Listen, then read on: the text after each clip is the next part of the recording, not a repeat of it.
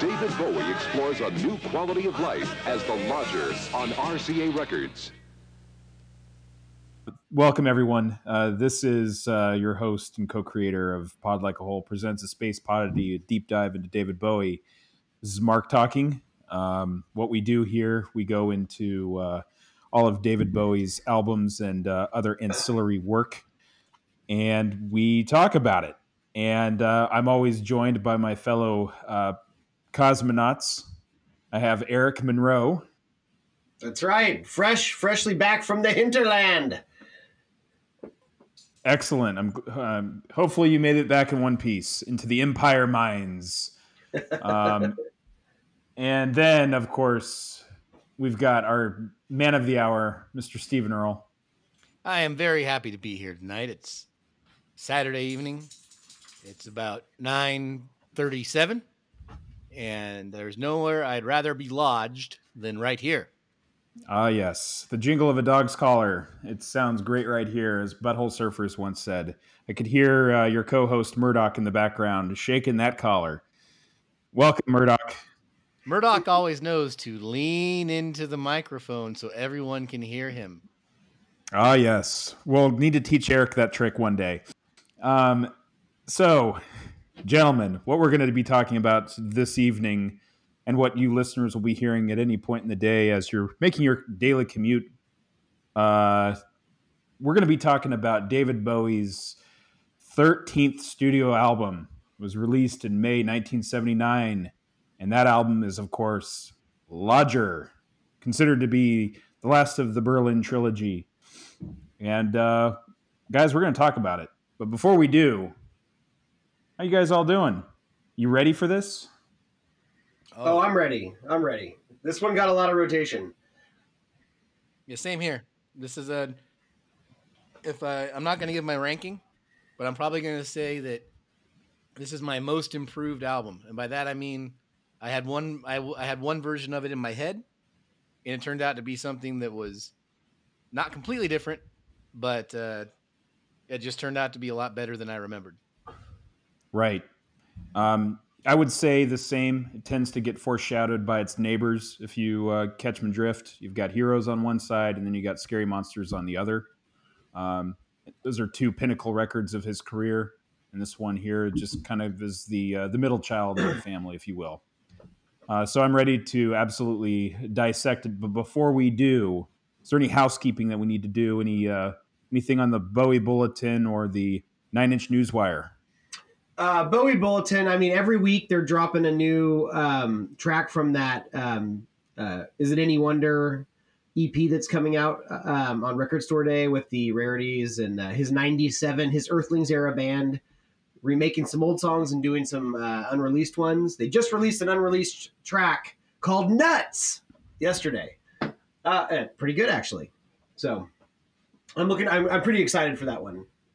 They released the was it Baby Universe or whatever? Is that what it's called? The Tin Machine Baby song? Universal. Yeah, Baby Universal. And it sounded great. It sounded like his Earthling band. It was, a little techno-y and like pretty chunky guitars, and it was way better than Tin Machine. It was crazy. So I'm looking forward to listening to that whole thing. Very good. Very good. And nothing news from T. Resi? No, until that Rock and Roll Hall of Fame happens, I doubt we'll hear much. That's true. Pretty sizable interview with him in Revolver magazine recently. Yes, but nothing that we haven't discussed before.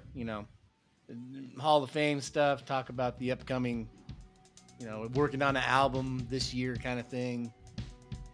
Nothing we haven't talked about before. Very exciting, very dangerous. Very excited about that. And anything in the old mailbag? Anything from the fan that feeds? Anything? We have a homework assignment we still haven't done. Let's make sure we do it before next time, which is coming up with what our David Bowie farewell tour set list would have been if he toured for Black Star. We brought that question up like 3 episodes ago, and much like myself, when we record these episodes and I get to the last minute and I'm like, oh, I didn't write my notes down. We haven't circled back to it. So let's remember to do that before next time. Yep. Aha. We'll put it on the to-do list, the reminders. Recently, our listeners have gotten to hear us talk about Low for 2 episodes and the Duran anthology. Ooh. So here we are to talk about Lodger. And next time, before whatever record we talk about, we'll also discuss what our set list for the Black Star tour would have been. Oh, that's a fun exercise. So I'm not going to let any cats out of the bag, but we all 3 have been discussing about what we were going to potentially do for season 3, and my colleague, the mastermind, sprung upon a genius idea that I think all 3 of us are very excited about. And once season 2 draws a curtain, we'll be announcing what we're going to be doing for season 3. And we hope that you will be joining us, and I feel that everyone will be thrilled with kind of the direction that we're going. That's all I'll say.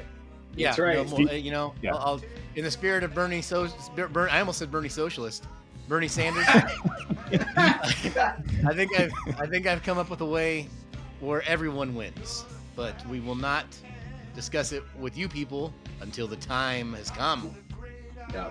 But for those of you that like us to keep you company, every week or every couple weeks, just rest assured that it will continue on. Yes, indeed. Keeping it new, keeping it fresh, like I say to my wife every night.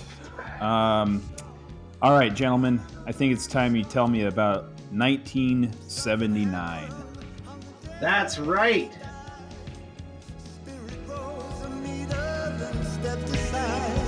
Somebody else took his place and bravely cried. Cool kids never have the time.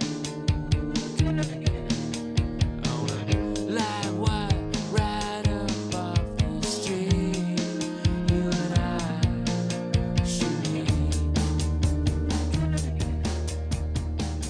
Jukebox skipping like a stone. All right, Eric, Shakedown 1979, as Billy Corgan once said. All right. What do you got for me? Is that what he says? He says shakedown? I think so. Yeah. Well, It's a really interesting story I learned of today. Is that during the Smashing Pumpkins tour in 1998 or so, or 99, where they introduced Melissa Auf Dumor. Is that how you pronounce her name? It's German sounding, but yes, Der Mayor or something like that. Yeah. Well, when James Iha introduced her at a Smashing Pumpkins tour, he got the whole crowd going in a chant of Du Hast. Good for James Iha. Funniest thing that man has ever done. Yeah. It seems like just. Well, he wasn't. Was he part of? Was he? He wasn't part of Zwan, was he? He was not. He had his own little solo record during that phase, I believe. You have to ask Daniel Kilman on this. So, Eric, tell us all about Zwan. Yeah. 1979. Yeah. Speaking of, curtains closing, the 70s, we're about to fade into the 80s. This is that interesting, 2-year from like 79 to 81. It's still basically the 70s, but you see some 80s trends and fashions coming through. Little inflation, 11.2% inflation in the USA. Average income per year, $17,500. Oh, yes. History's greatest monsters was the president at this point. Yeah. That would be Jimmy Carter. That's right. What was the average income there? $17,500. That's a teacher's pay. In today's money. Oh, man. Speaking of Jimmy Carter, listen, love the guy, but he just had bad luck after bad luck when he was president. He was the Eric Andersons of presidents. They say. You know what? That's why I feel a kinship. It's true. If you can, I don't know how people walk around and they don't just step on banana peels all day and like loose boards and that. Walking through screen doors, exactly. Yeah, that's my life. Ayatollah was exiled from Iran for 15 years. He returned to Tehran, and he like seized the government, and it became Islamic Republic this particular year. So that was a big to do that would have ramifications for a while. Cold War was still chilling down instead of heating up, right? Because it's the Cold War. Jimmy Mr. Carter Freeze puns. So you gotta love them. That's right. Jimmy Carter was chilling out with Soviet leader Leonid Brezhnev as they signed the SALT II treaty as far as reducing their nuclear arms. But clearly the fear of the bomb was still present, as it will show up on this album. Toys. There's a couple notable toys that came out this year. There was the Farrah Fawcett hair toy, where it's basically a basically dismembered, it's a disembodied head of Farrah Fawcett with long, beautiful blonde hair, and all of the accessories you could put in that hair, comb it, blow dry it. Girls were going crazy for this. And also 40-year-old single men. That's true. That's true. The BTK killer was somewhere combing that over and over again. Star Trek toys were huge this year. And after watching the Toys That Made Us, it's so funny to see the original toys didn't have anything to do with the show whatsoever. They were like rebranded space toys from another line. But this year it would actually look like the Enterprise. It actually looked like the crew. So Eric, have you watched the wrestling toys edition of that? I have not. Wrestling, I don't know anything about wrestling. You don't need to know anything about wrestling to enjoy it. I think you'll get a laugh out of it. It's absurd. Awesome. I will watch it. Yeah, that's a great show. So Superman the movie dropped. I'm a big fan, and it's not perfect. The opening credits are like 12 minutes long of just letters flying through space. But what they were trying to do, they set up Zod in the first 5 minutes. They have Marlon Brando as Kal-El's dad. Let's rank your Superman movies here. Oh, All right, rank them all. 4 being the absolute worst. Superman. Yeah, you've got Superman, Man of Steel. Maybe that would be the next one. Then you got Superman 3. And that one's terrible. That script is one of the worst scripts in the world, but at least it has Richard Pryor in it, even if he's Superman totally 3? wasted. Yeah. Oh, man. That has everything you could ask for. Drunk Superman fighting himself in a junkyard. Yeah. Oh, yeah, no, it's great. I maintain that even in the worst movies, and he was in many bad movies, I will still watch a movie that has Richard Pryor in it. Absolutely. That's an instant watch. Yeah, that's right. And I thought it was weird that you Town's last birthday was the toy themed, but hey, I know you're a fan. So hey, I've told you before that my stepmom was in a crowd shot for Brewster's Millions, so it's the next logical progression is that family classic, the toy that has no problematic themes at all. I don't know. It sounds like it's high up, but I'd probably put it dead even with Superman 3 as Dawn of Justice, it's Batman versus Superman, and then you've got I'd probably go Superman Returns 2 and then 1 as the best. But that's my rankings. I like Superman Returns. I think it's great. It's okay. What about Justice League? Oh, I didn't think we're counting that. That's not a Superman movie, but we are now. God. It's almost indistinguishable from the Dawn of Justice, so I guess they'd be tied for fourth place as well. Those are fine. Those are they're not unwatchable, but they are slogs that you have to watch in chunks. and they're so damn serious. They Scott Snyder's Martha. really, like trying to make an That was opera. my mom's name too. Yeah. What? You know, Anyway, it's unfortunate that this is the only time anyone's ever going to say it's unfortunate that the scary movie guys quit doing those terrible movies, because one of the few things that would be funny to parody is just having superheroes fighting that they just say, "Wait, what's your mom's name?" You know, you make a pretty funny scene out of that. But, Sure. and, Yep. You know, there are no more epic movies and there are no more scary movies. They stopped making them. They Yep. did. it's true. It's true. A nationwide shortage. But yeah, I think just to do a lightning round here, my lightning round would be 2, 1, 3, 4, Superman Returns, and then the Zack Snyder verse, Okay. all linked All right. together. I mean, Man of Steel wasn't too bad. I would probably say, I mean, Superman 4 was, the quest for peace was ridiculous, but I would Well, probably say John- Superman 2 was probably my favorite. Superman 4, John Cryer is is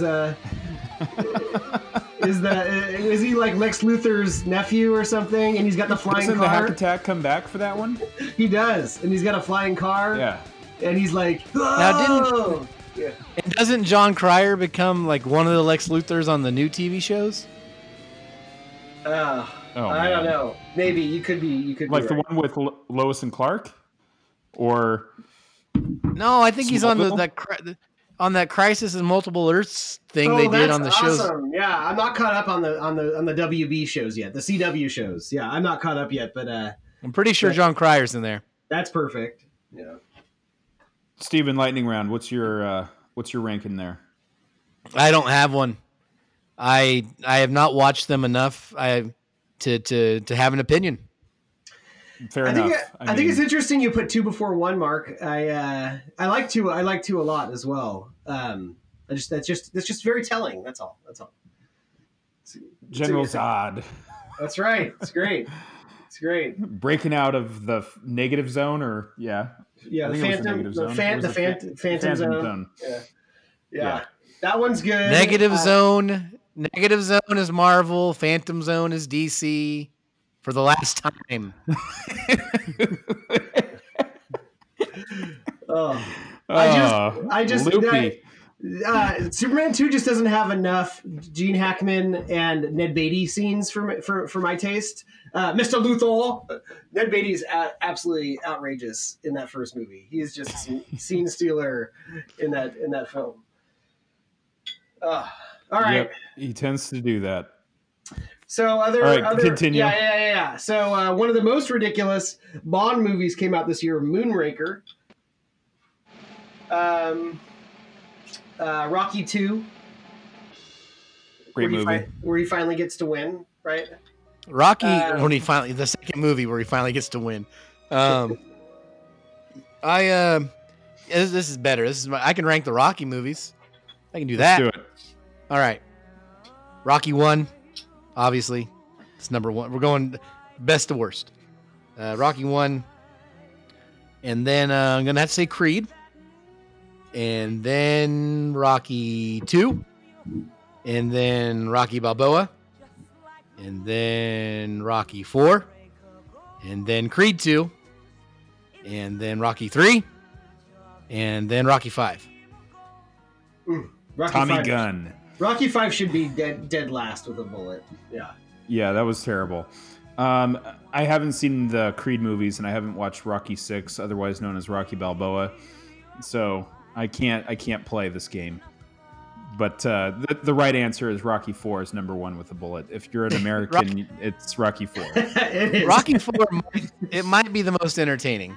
I'll give it that much. Oh. Throw in the damn towel. One of my favorite things about Rocky 4 is that ridiculous James Brown song. And Oh yeah. my little brother has he's a very interesting musical palette. And when he really likes something, he really likes it. And more often than not, I've like walked in on him in a room just sitting there listening to Living in America. Like, With American flag trunks on. He takes that song seriously. Oh, Mark, Oh, you should watch man. those. You should watch the Creed movies. Come on. I know. I'm sleeping on them. Both of them are directed by Ryan Coogler, or just the first one? Just the first one. He produced the second one, but the second Oh, one's okay. it's fine. The first one's really good though.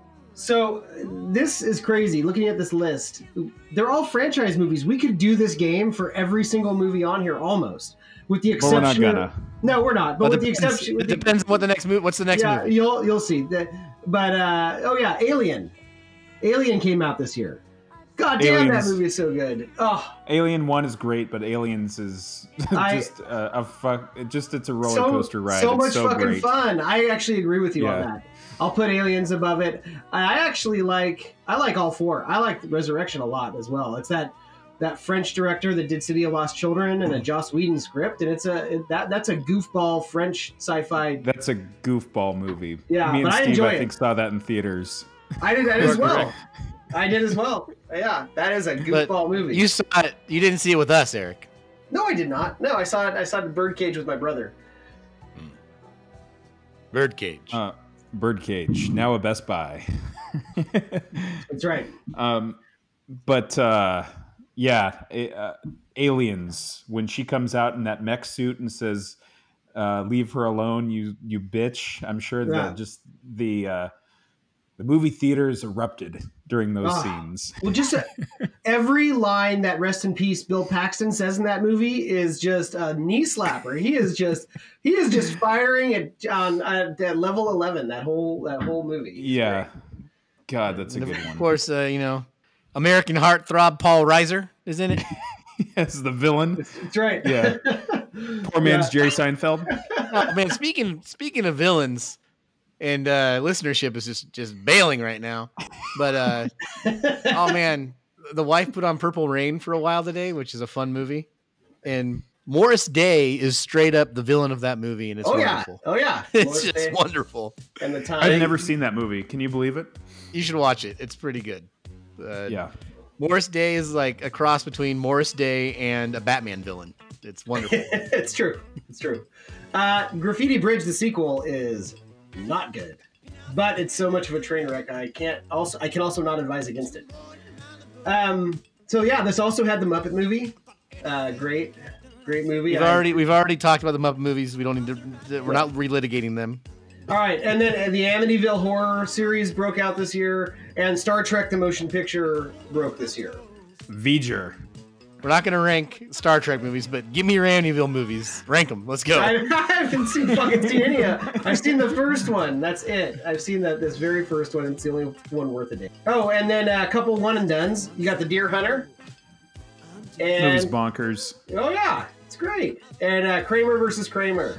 Now rank your favorite divorce movies. Go. All right, we could do it. We could do this all night. All right, that's movies, guys. Let's move on. My favorite. I can do that though. I can give you my number one. There's two. They're easy. Oh, well, wait. Is Royal Tenenbaums? That's not a divorce movie. It's post-divorce. So Yeah. The Squid and the Whale. Ah, good choice. That's good. That's a good choice. Fantastic. I know. Have you checked out The Marriage Story, another Noah Baumbach movie? I still have not watched it. It's, that one, yeah. High praise from this guy. I loved it. Me too. Absolutely. Yeah.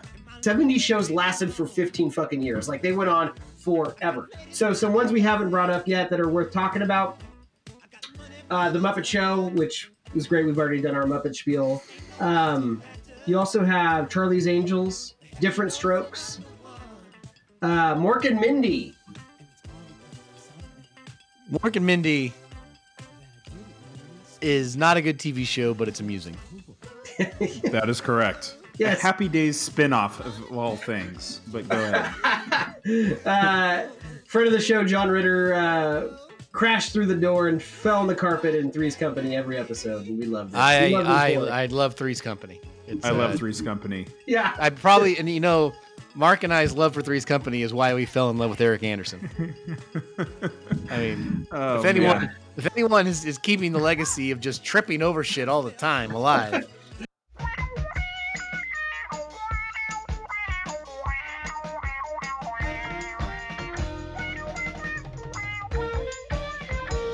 Come and knock on our door.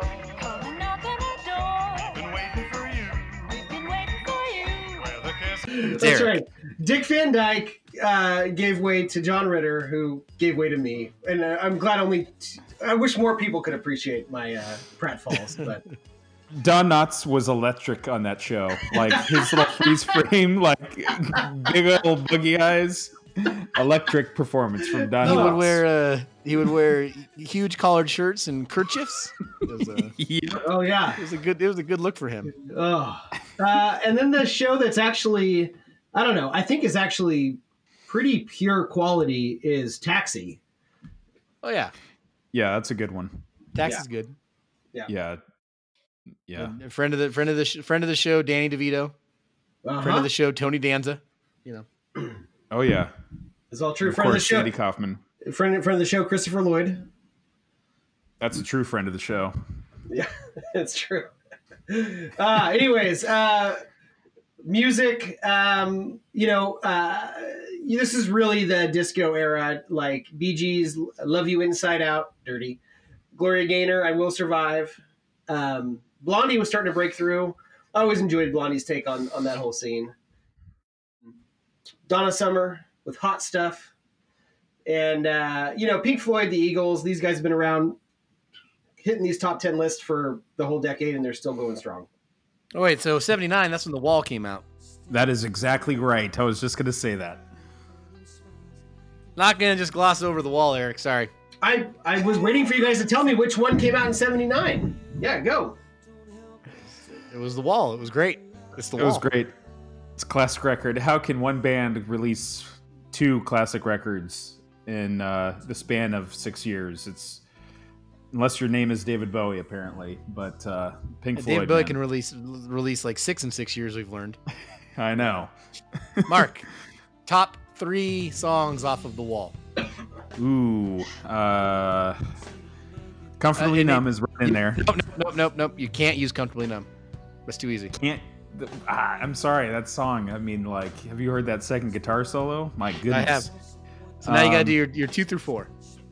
Okay, so Hey You, amazing. I would say In the Flesh, either version, because it's a question at the beginning and then a statement at the end.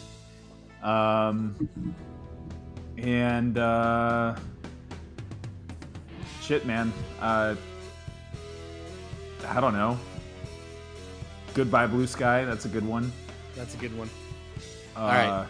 That's enough. Okay. And Run Like Hell. There's too many to pick from, but Yeah. Hey You.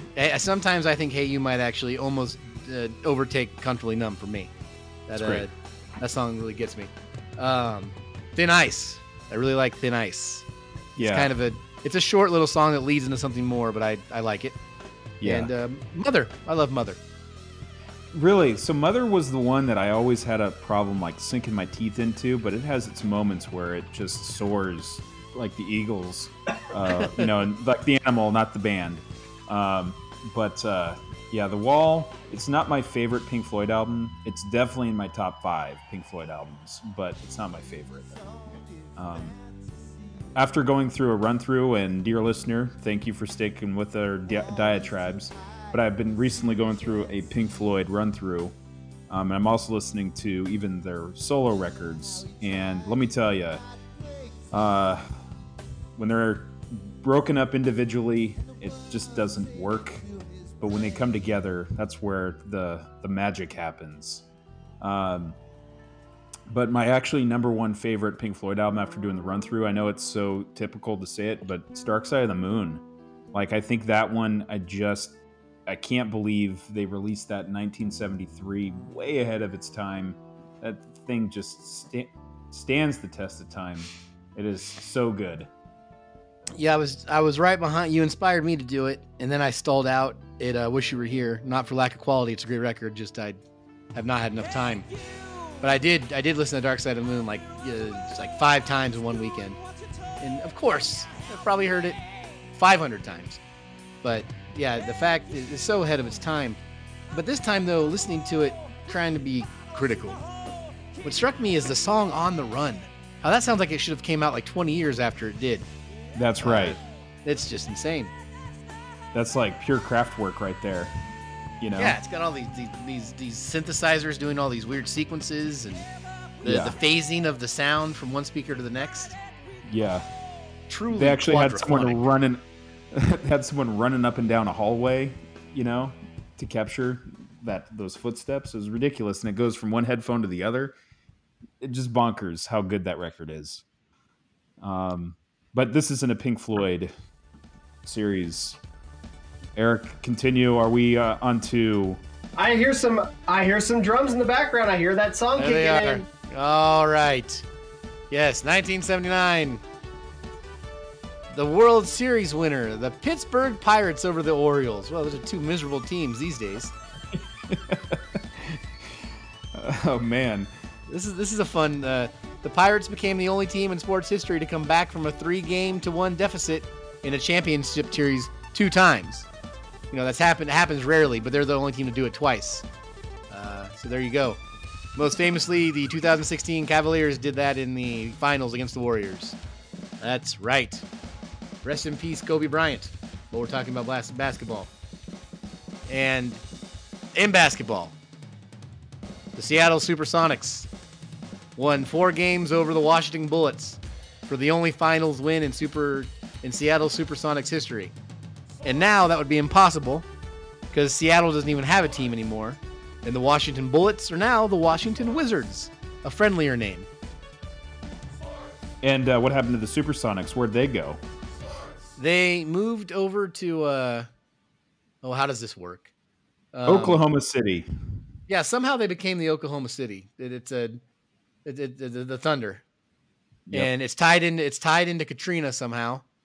And then Seattle tried to steal the Kings. And the Sacramento Kings are so bad now, I wish they did.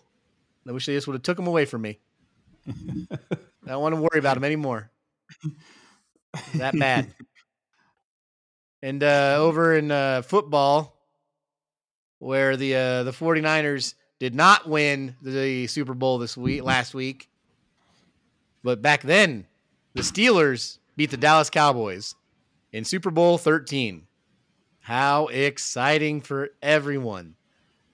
But not as exciting is what was going on with David Bowie and his friends making an album called Lodger.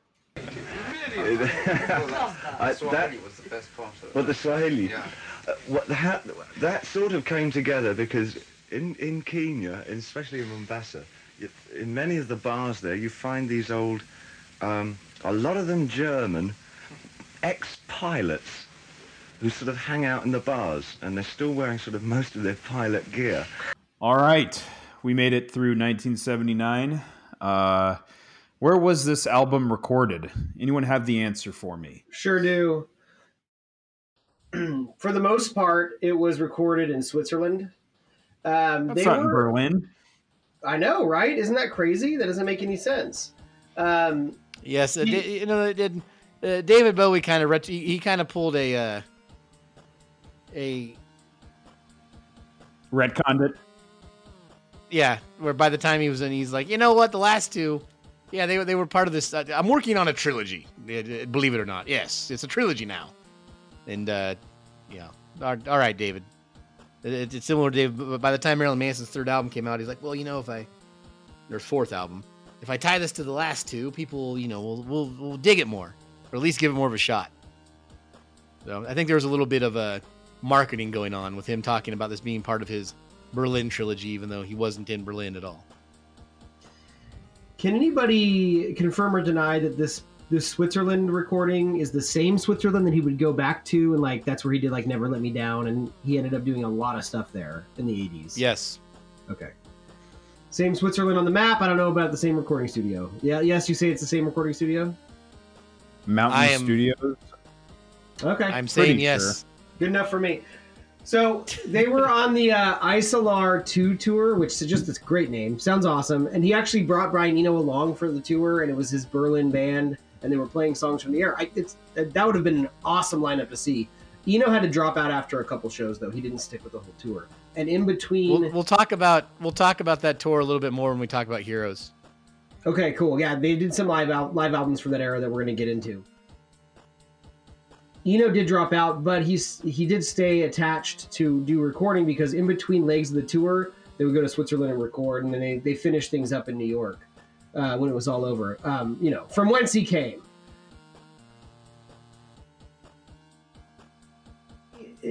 The recording on this was kind of crazy if you read about it. It was nuts. You hear about that the relationship between Bowie and Eno was like dissolving a little bit, and it wasn't anything like personally negative. It was just like Eno was bonkers in the studio. So he was like, okay, here's what we're gonna do. We're gonna play a song, and I'm gonna pass out cards. And whatever card you pick, that's the instrument you're playing on this song. No questions asked. And yes, it's called the oblique strategies. Yeah, and when I read about this, it's interesting that I don't know if Brian Eno came up with it. Sounds like something he would have came up with. But it is. He created the cards. Yeah. Yeah. John Zorn used to do this too. They used to do it live sometimes, and some of the stuff Mike Patton would do, and it was more improvisational jazz, so it made a little bit more sense. But yeah, you'd get a random card, and you try to somehow that card would tell you what direction to go in or what direction you could not go in. Right. And it was kind of nuts. Like they had each room for every instrument was isolated in a separate room, and then they were monitored by closed circuit security cameras. So like Bowie and Tony Visconti were sitting up in their little crow's nest with all these little like security TVs watching the performers create down there. Just anyways, it sounded bonkers. Eno didn't like Bowie's way of doing it. Bowie's way was basically like, have the house band listen to my demos, get their song down, and then we'll add to it. That was Bowie's way. And Eno was like, no. We gotta make shit crazy at the front line, not later. And that's kind of where they kind of both realized this would be their last collaboration for a while, not forever, but for a while. And the house band was, there was a lot of people on this record. But as far as like George Murray and Dennis Davies, bass and drums respectively, Tony Visconti filling in whatever instrument it needed in the meantime. We had Sean Mays on piano. I think he played for Bowie live on that 1978 Isolar 2. And then we have a very special guest guitarist on a few tracks, Steve.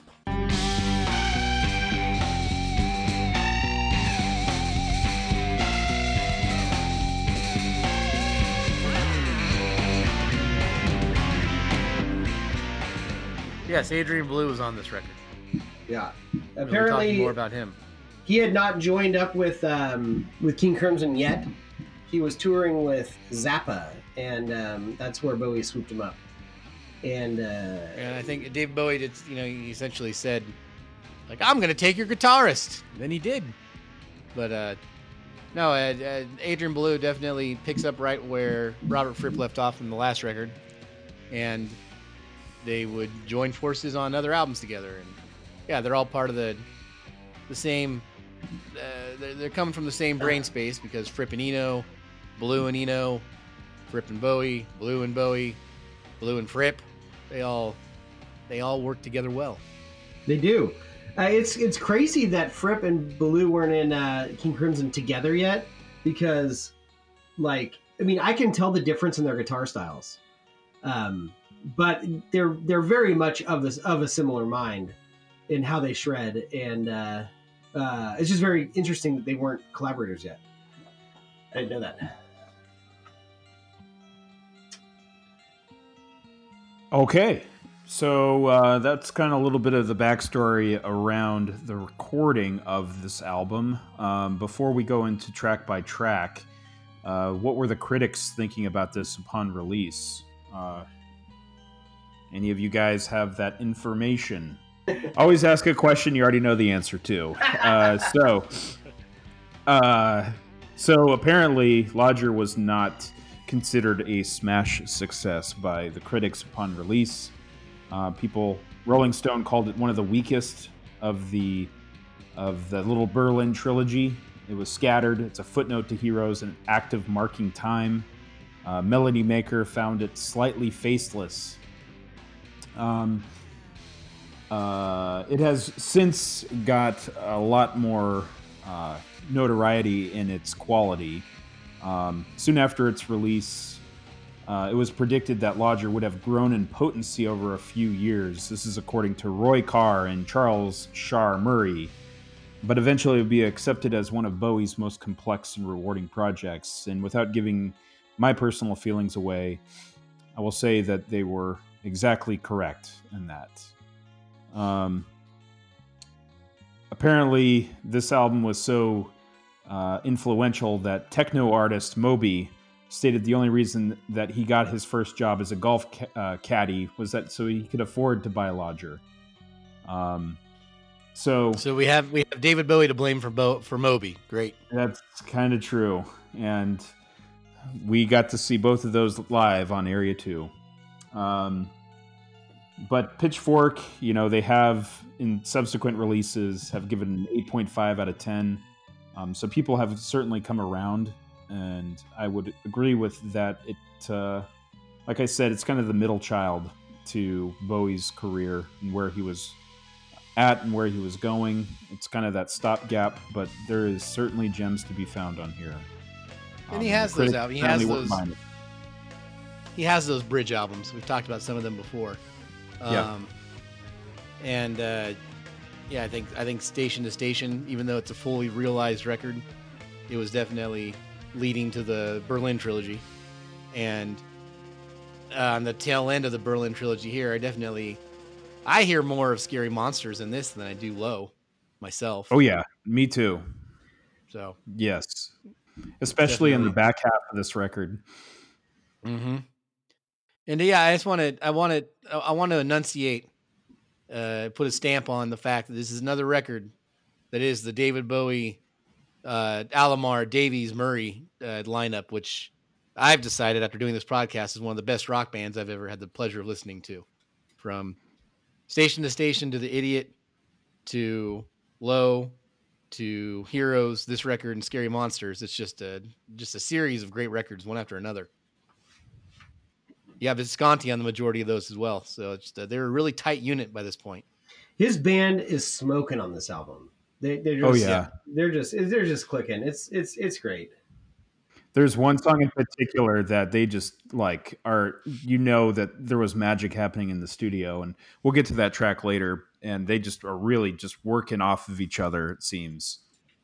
I really enjoy the songs where you can tell that they came from a probably not a rock band training, more like rhythm and blues. And there's a few of those on here. Also, did you guys get a chance to either of you look at that video I posted where Dennis Davies' son is going through his dad's back catalog and like playing along to it and learning about it? No, I think I missed that in our little feed. Yeah, you should watch it. His son's quite young, and Dennis Davies has passed on by now, and he's going through, and like this particular video was him learning how Look Back in Anger was put together. Ooh. Yeah, very good percussion on there, and it's pretty cool. Yeah, he was a great drummer, man. I've really grown to appreciate him. That's one of the many side effects of the podcast. I had no idea how good these guys were. Yeah, I second that. Here. All right, guys. Let's see here. We're at 37 minutes and change, probably 7 minutes plus, and some time for buffoonery. So I think it's time that we actually go T by T. Let's go ahead and take a listen to hear what David Bowie's version of Fantastic Voyage sounded like. All aboard. Let's take a listen. In the event that this fantastic voyage should turn to erosion and we never get old, remember it's true, dignity is valuable words are valuable too.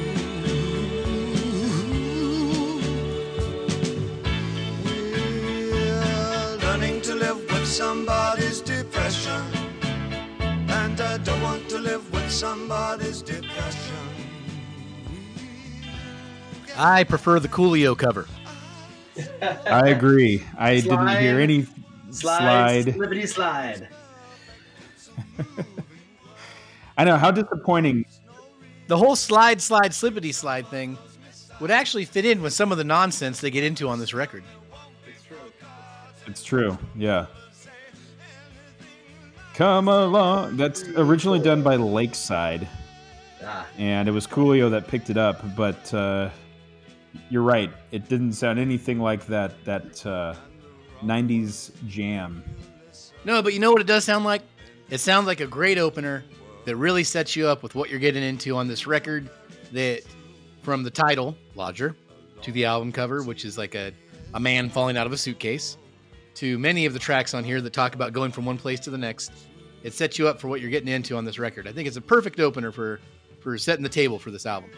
There are 3 mandolin players, Simon House, Adrian Ballou, and Tony Visconti, and each violin has been then layered 3 more times over it.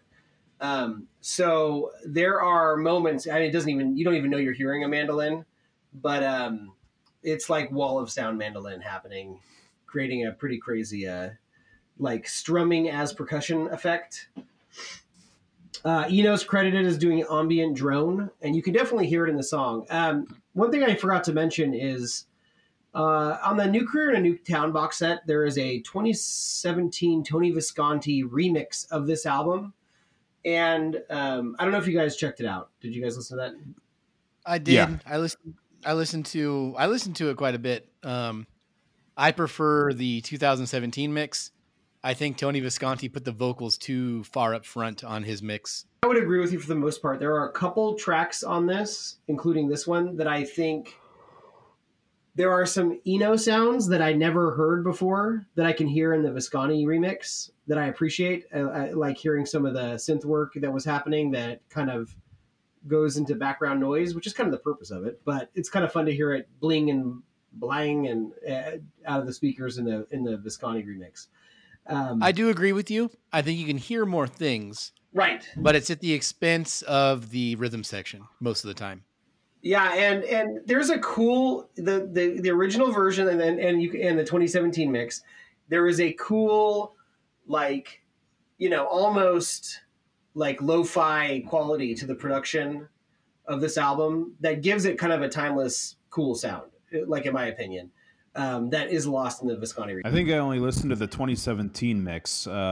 I didn't get a chance to listen to the Tony Visconti mix before press time, so I'll make sure to do that. But to go back to this song, I do think it's an excellent album closer, or opener, excuse me.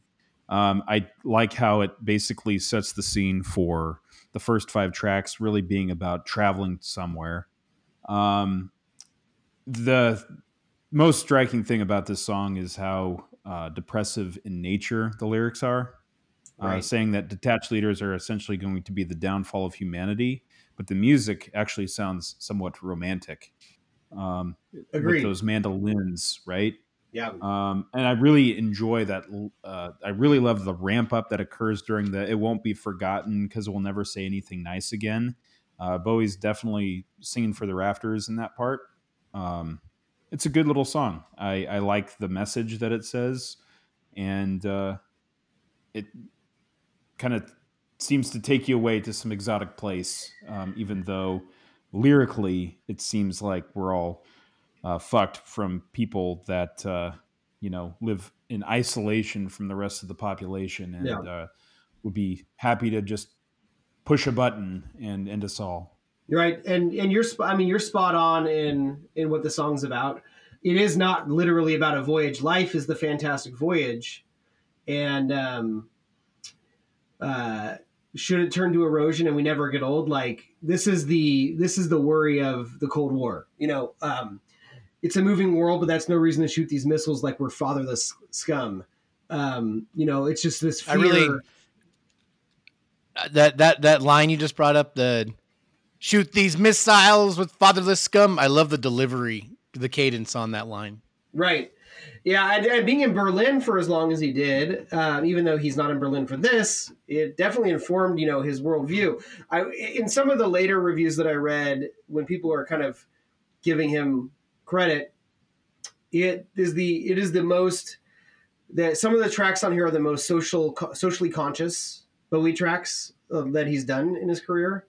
They're not super like meta about him, which we love those songs, but they're not. I mean, there maybe is like one, but it is more being empathetic and fear, like political paranoia and fear. It is about basically like, even though this song doesn't travel anywhere like around the world, like the first side of this album will take us on a little world tour. This song doesn't necessarily do that. What he's saying is one thing that we have in common is we people are all just ants waiting to be crushed by these self-destructive, detached leaders. And you're spot on about that. And we have lives. We're important too. Your dignity, your being the big dick at the table is important, sure, but is as important as all of our lives. And there's a truth that carries on today. It's pretty great. What's the line? You don't want to suffer because someone's depression, or live with Yeah. You don't want to live with someone else's depression. Right. That's right. Yeah. We're learning to live with somebody's depression. And I don't want to live Yeah. with somebody's depression. We'll get by, I suppose. Yeah. Yeah, and another line in there that I it's personal to me actually lately is there's a line in there about the importance of loyalty, but your life is important as well. And a very important person in my life lately reminded me how much he appreciates my loyalty, and the fact that I'm so loyal has meant I've been working a lot of long hours, if you will. So work-life balance, what's it worth? Yeah, I think it's a great song. I think Sean Mays is the one on the piano there, and it's got some great piano work. Very elegant. And I think it also has some of his best singing. It's right up there with some of the stuff you find on Station to Station. There's some soaring lines on this track. Oh yeah. That really lift up the whole song. They wipe out an entire race, and I've got to write it down like that.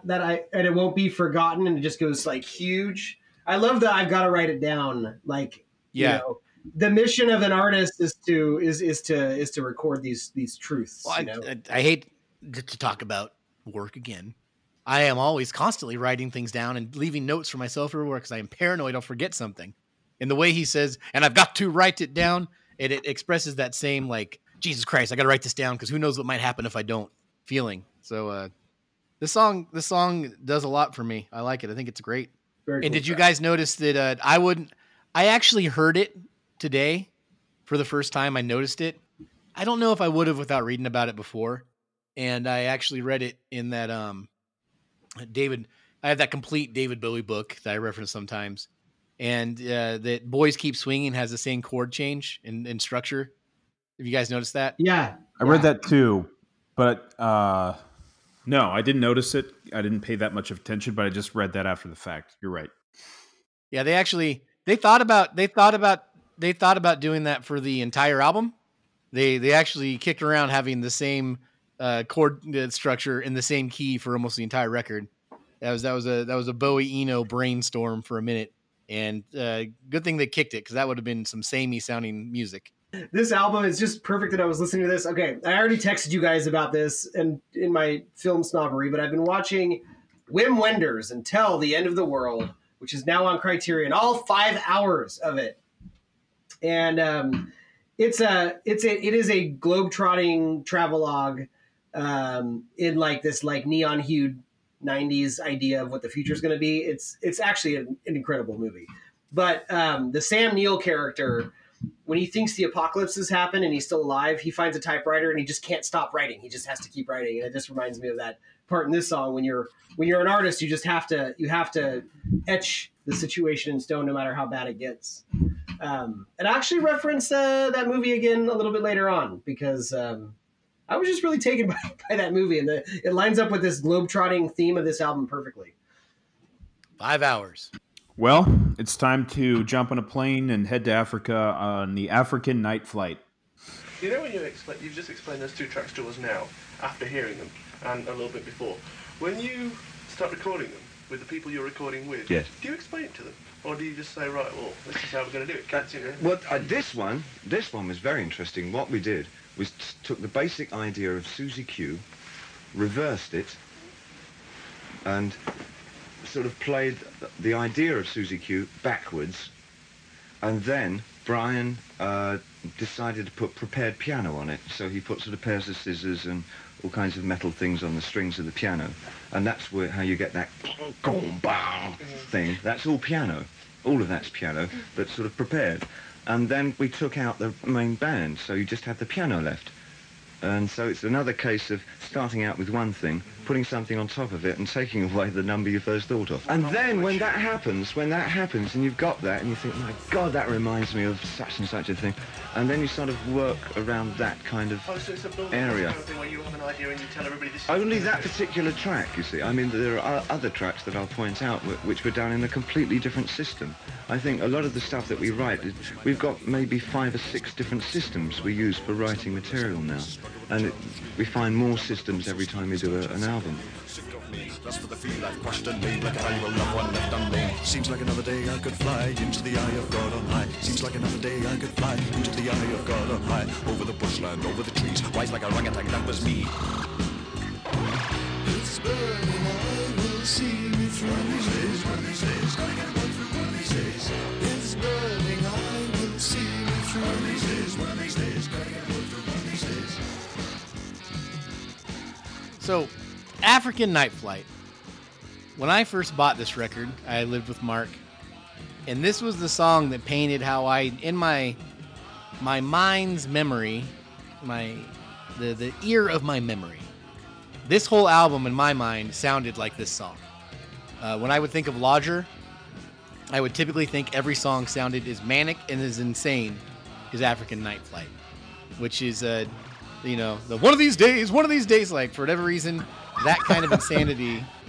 For when I thought of Lodger, that was the track I always thought of, and I kind of painted the whole record with that, even though I knew it had songs like DJ on here, which I've always loved, and that Move On, another good one, really melodic. But for some reason, the African Night Flight, this track, I thought the whole, when I would think of Lodger, I'd be like, oh yeah, that's the album with a whole bunch of songs that are just, it sounds like there are bugs chirping in the background and people bouncing off the walls. Cricket Menace. Yes, Brian Eno actually is credited with playing the Cricket Menace. So, Which is a broken drum machine that if you held down a key, it would just buzz, and so that's what that was. Yeah. So this is a pretty wild track. This seems like something Eric would really like. Oh fuck yeah! I was crazy about this song. It's you got me dead to rights on this one. I love how it has this minor key piano pound at the beginning as it sets the atmosphere of the song, and then because there's not a lot of time for atmosphere in the song, like Steve said, Bowie gets to rapping. One of these days, get on the plane, go to Africa. It gets like it gets pretty intense. There's not a lot of time to build the atmosphere, but they do it at the beginning. The bass and the piano come in, and then you hear a lot of the synthy stuff. And then you hear like African percussion sounds happening in the background. And this made me think of something that would come out years later. Did you guys ever listen to Eno and David Byrne's My Life in the Bush? My Life in the Bush with Ghosts?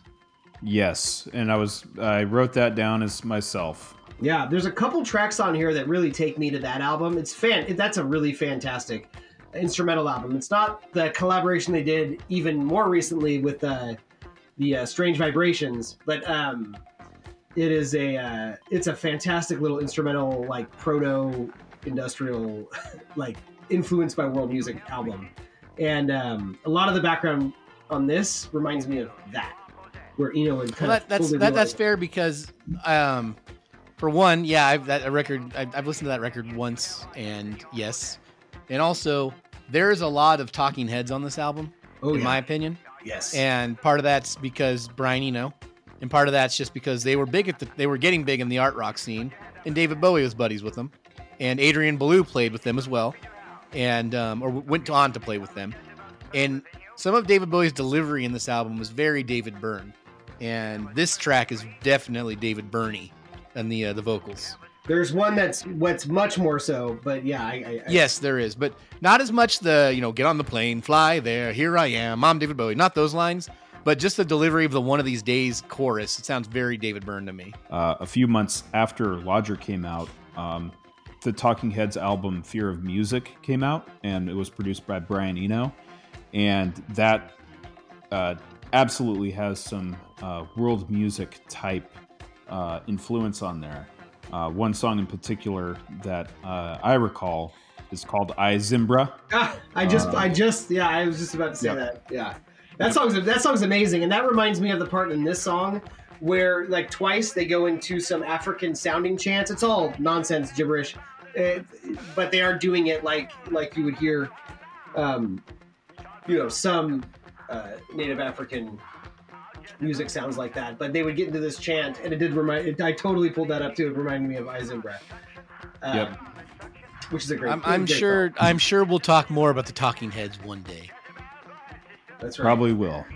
That's right. But that's not season 3, folks. We're not throwing any red herrings. But we may talk about Talking Heads one day. Bowie, when he was in Africa before he wrote this song, what inspired the lyrics, even though it's not all about this, is he met these German expatriates, these World War II fighter pilots that were now living in Africa. And they would just get hammered at a bar and wait for somebody to pay them to fly them, wherever. And they would just fly in their little private jet, and then they fly back to the bar and they wait for the next person to come up. And it was just this crew of ex World War II German pilots. And anyways, that informed a bit of the song. But this is definitely our first dip into the world music influence part of this album. One thing that also informed this song, and I can't hear it, is apparently it was structured around Susie Q. I don't hear it at all. Yeah, I can't even think of the Susie Q melody though in my head. So. Oh yeah, you can. It'd be like do do do do do do do do do do do do do do do.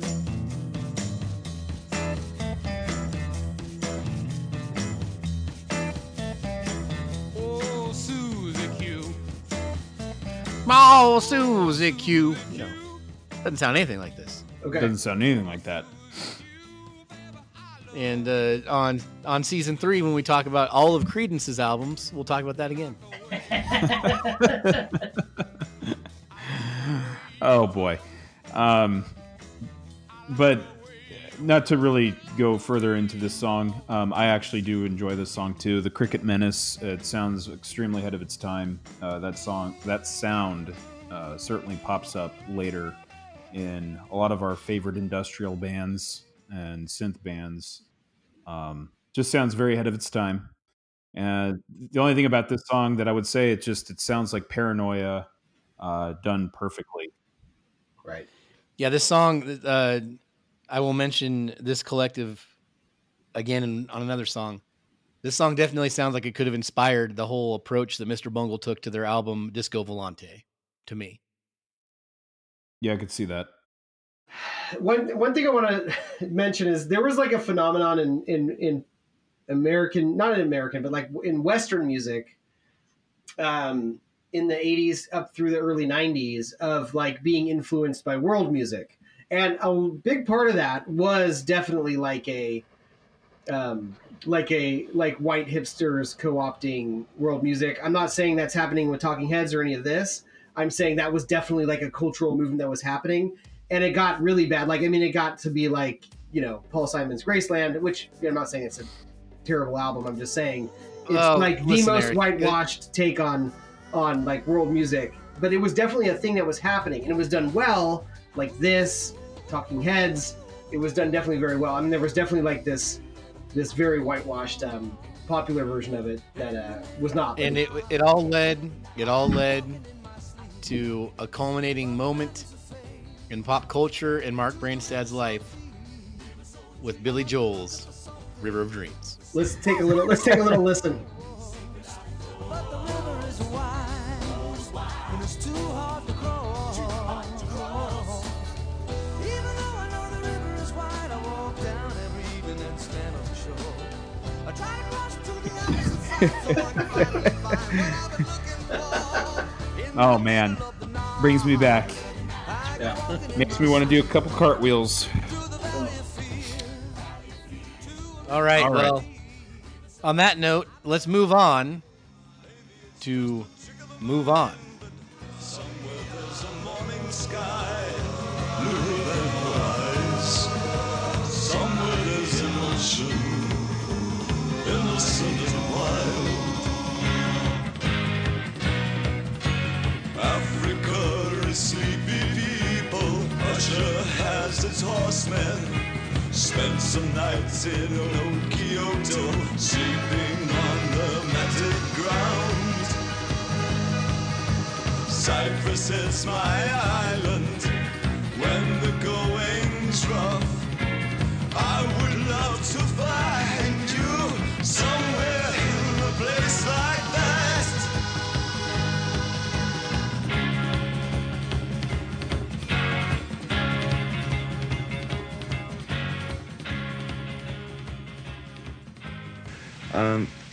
Which is very much, I'm very influenced by Brian on that particular aspect, which is the cybernetic use of music, which is the use of systems. Put one system with another and see what happens. So that still applies very much to what we're doing. Next one, or You were what? going on in the last interview with Nicky about perhaps using reactionary type song writing, which was you sit down with an idea and you do paragraph 1, paragraph 2. Yes, paragraph 3. yes.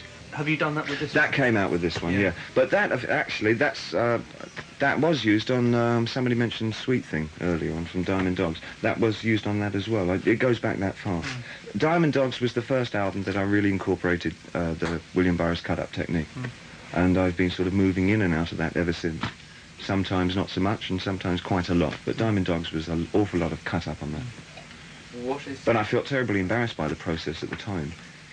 Because nobody else was doing it, and I didn't want to say how I was writing things like that, because I thought, well, people are going to think I'm nut, some cutting up words, and, oh, yeah, I see. Cut up a few words, very good, David.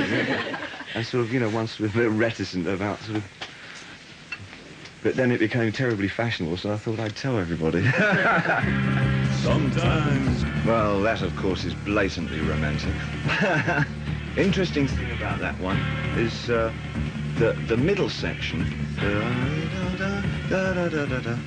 I was playing through some old tapes of mine on a sort of just a Revox thing, and one of them, accidentally, I played backwards, and I thought, God, that's beautiful. So I must do that. And so, without listening to what it was originally, we recorded that whole thing note for note as it was backwards, and I did all the vocal harmonies with Tony Visconti backwards. And if you play it backwards, you'll find it's all the young dudes. Now this song is a completely different. It's a change of pace from African Night Flight, but it fits on this record well in the title, in the lyrical content, and the pace of it. The song has a lot of momentum. This song makes you feel. If this song was instrumental, it would still make you feel like you're moving on. Don't you guys agree? Yes, it sounds like a galloping horse. Yeah, what I wrote is like in a song, the basic melody or the basic rhythm of this song would come in like as a bridge to a epic like climax of a song. It's that it's like that drum roll that leads up to the big part. That's your bass line on this song, and that's the absolutely the momentum is crazy. Yeah, I really like the. I'm also a fan. Mark is a fan of lists. I'm a fan of any song that starts randomly calling out places that exist. I've been to Reno, Chicago, Fargo, Minnesota, Buffalo, Toronto, Winslow, Sarasota, Wichita, Tulsa, Ottawa, Oklahoma, Tampa, Panama, Mattawa, La Paloma, Bangor, Baltimore, Salvador, Amarillo, Tocopilla, Barranquilla, and Padilla. I'm a killer. I've been everywhere, man. I've been everywhere, man. Across the desert, it's bare, man. I breathe the mountain air, man. Of the trouble I've had my share, man. I like that Johnny Cash song where he talks about like I've been everywhere, man. That's a good one. That's a good one. I'm a fan of Dancing in the Street. Tokyo. Take it, back to David Bowie. And this one right here, I think, does a great job of that. The way he pronounces Old Kyoto just gets stuck in my head. His enunciation and the slight warble effect they put on his voice, it's this Old Kyoto. It just gets stuck in there. I'm a big fan of this track, and I think it's a pretty good. I think this album, it's a little herky jerky, but it needs it. And I think that they sequenced it quite well. And I think having this track follow African Night Flight was but right before the mild insanity of the next track, it's a good move. This one, the only other thing I was going to say about the music is you'll hear this thing that sounds like a reverse, like something being played in reverse throughout the song a few times. And that's actually the song All the Young Dudes. They reversed it on a tape player. That's like your thing that kind of goes. They use it a few times in the song. This song is about, it is. I think it's a little autobiographical. It's David Bowie's always kind of on the, if you choose to subscribe to he's constantly evolving chameleon deal. There you go, musically. Yeah. But then also he's a pretty worldly dude. He's lived on a couple different continents, and he's always moving around. It's essentially definitely a metaphor for him with the concept of wanderlust, and I think he has that too. So, we all know those people that just never can get comfortable. Like they always have to feel like they have to be on to the next thing. Then they always have to, be traveling. And listen, I'm jealous of the traveling. It sounds great. But I also love a good home weekend as well. But this is definitely like lyrics like, I might take a train or sail at dawn, might take a girl when I move on, I pack a bag and move on. Feeling like a shadow, drifting like a leaf. You never stay long enough to really make an impression. You just keep Eric, I love... this album has a lot of great different styles of vocalizing, and even the lines you just said, they start out very subdued, cool Bowie, and then when he mentions being a shadow or shaking like a leaf, he jumps into manic Bowie really quick. He does that switch in the middle of a verse. It's wonderful. There's a lot of good vocal work on this record. He uses his voice as an instrument on this album more so than some of the previous ones we just heard, I think. Yeah. There's one line that I find heartbreaking, and it really is the sad part of that too, is you never, like I said, you never get to make necessarily an impression on where you're at. And he says, when the going's rough, I would love to find you somewhere in a place like that. Like you're always traveling for this feeling that doesn't actually exist. It's just this idea you have, you're going to find it somewhere at some time. And it's that other side to having wanderlust. It's kind of heartbreaking. It's a great lyric. It's a great song. It's a lot of fun, and it never stops moving. It makes you feel like you can't relax, which I would say is thematically appropriate. So for me, while this song doesn't really have a satisfying conclusion or any big payoffs, it's just that one constant rhythmic melody. Like I had mentioned earlier, it sounds like a galloping horse that you're riding. But Bowie's vocal performance and the kind of ghostly background vocals in the production just make it all worthwhile. Actually, yeah, is this the one that has the yeah. And while the ayahs are happening, there's also this ooh. It's pretty cool. Yep. Yeah.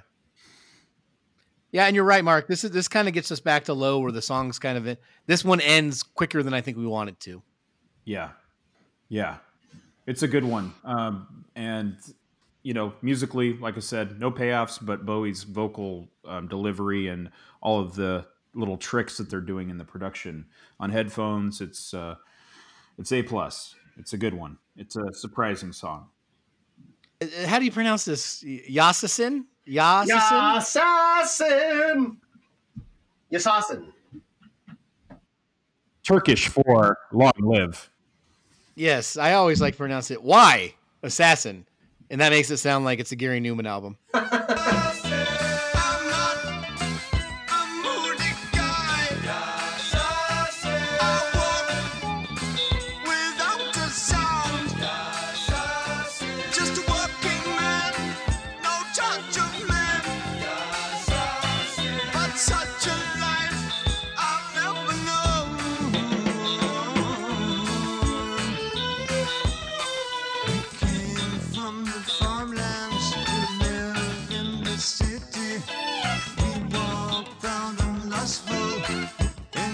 Why?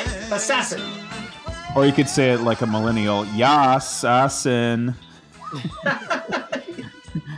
Well, Mark, since if you put it that way, you get to be the one that leads us off here. How do you feel about this track? So Bowie does world music. It's a funk Turkish reggae thing going on here. It's essentially laying down the template for Secret Chiefs 3 to add a little surf guitar to it. Fucking asshole! You stole it right out of my. I can scratch that off the list. I definitely think the Secret Chief. They use this as the template. This is the template for their whole sound. Yeah. I appreciate Bowie really going for it without sounding like he's co-opting any culture here. To go back to that African Night Flight that Eric was talking about. The bass line here could really belong on Young Americans with that reggae kind of. I don't know what you technically call that type of guitar playing. It's like an upswing. What is it, Eric? Yeah, no, you got it. Yeah, it's just when you're strumming, you do an upstrum on the offbeat, like but this that's Carlos Alomar is like the master at that kind of thing. You know, he was Carlos Alomar. For this whole section of what we've decided is the best Bowie band, it was Bowie and Carlos on all these records, and he was kind of like had as much input, almost as much as David Bowie did, I think. And whenever you have a song like this, I think you get the weirdness from Bowie, and I think Carlos is the one that makes it all work. Well, what was funny about this song was reggae in the 70s was much more popular with like your skinhead movement in Britain, not racist skinhead, but you're like, you know, the Specials, your white punk not the kids. Specials. What's the other one? No, we're talking about Madness. Madness. Thank you. We're talking about. Yeah, we're talking about the ska skinheads that were part of tied to Jamaica, kind of. Right. In a way. So actually, Carlos Alomar, Dennis Davies, they didn't know how to play like this version of reggae, and so Tony Visconti had to teach them the whole like up strum on the offbeat and everything. So it's just a funny backstory that the black guys in the band had to, they were like, I don't know what you guys are talking about. Let's keep going down that path. I read anecdotally from The Quietus. TheQuietus.com is a great article on this album. Just Google The Quietus and then Lodger. And apparently Brian Eno's antics is by this point, Brian Eno and Bowie were kind of the honeymoon was over, and they weren't nearly as enthused to work with each other on this record as the last two. Brian Eno was basically Mr. Mixelplix this whole recording. Yeah, and it was really starting to wear on them. And I don't know if it was this song, it might be another one, but he was doing that the flashcard bullshit, and Carlos Alomar literally was just like, "This is bullshit. You're making us do this." And you got this rhythm section of all these black guys from New York having this pixie from another dimension try to tell them how to, play their instruments backwards. They were getting tired of it. So kind of pretty amusing. Yeah. But it was like, they were like, well, we know how to play reggae, but what you're asking isn't reggae. They're basically talking about ska before it was a word. And Tony Visconti had to show them what that new, that new white British reggae sound was. I don't want to mix anecdotes here. They didn't have a problem with Tony. Brian Eno was the one getting on their nerves. No, I just thought it was funny that Tony had to teach him. No, yeah. And then on top of that, Brian Eno was like, yeah, and now put a blindfold on and go down into that isolation chamber, and we'll and see what comes and see what comes out of playing the guitar with your toes. It was, no, absolutely. It sounded kind of fun and kind of crazy and very frustrating all at once. Yeah, I was just gonna say, Steven, I wonder what that would sound like with that whole, I don't know, that recording session of this song would be like, or who knows? It's funny. No, it's funny you guys mentioned that. But also, the guy that wrote this article with the Quietus, I emailed him thanking him. I was like, "Wow, where'd you get all this information on Lodger?" And oddly enough, he sent me to a Dropbox, and he had some recordings of some discussions at the time. And this is kind of groundbreaking here. I don't know why this is more popular, but on these recordings, we have a discussion between David Bowie, Brian Eno, Tony Visconti, and Carlos Alomar, and it's and Adrian Belew. Oh. So let's take a listen. Oh, wow, I don't think Adrian's even on this song. Wow, incredible. He was still in the studio. Well, he's in the studio still.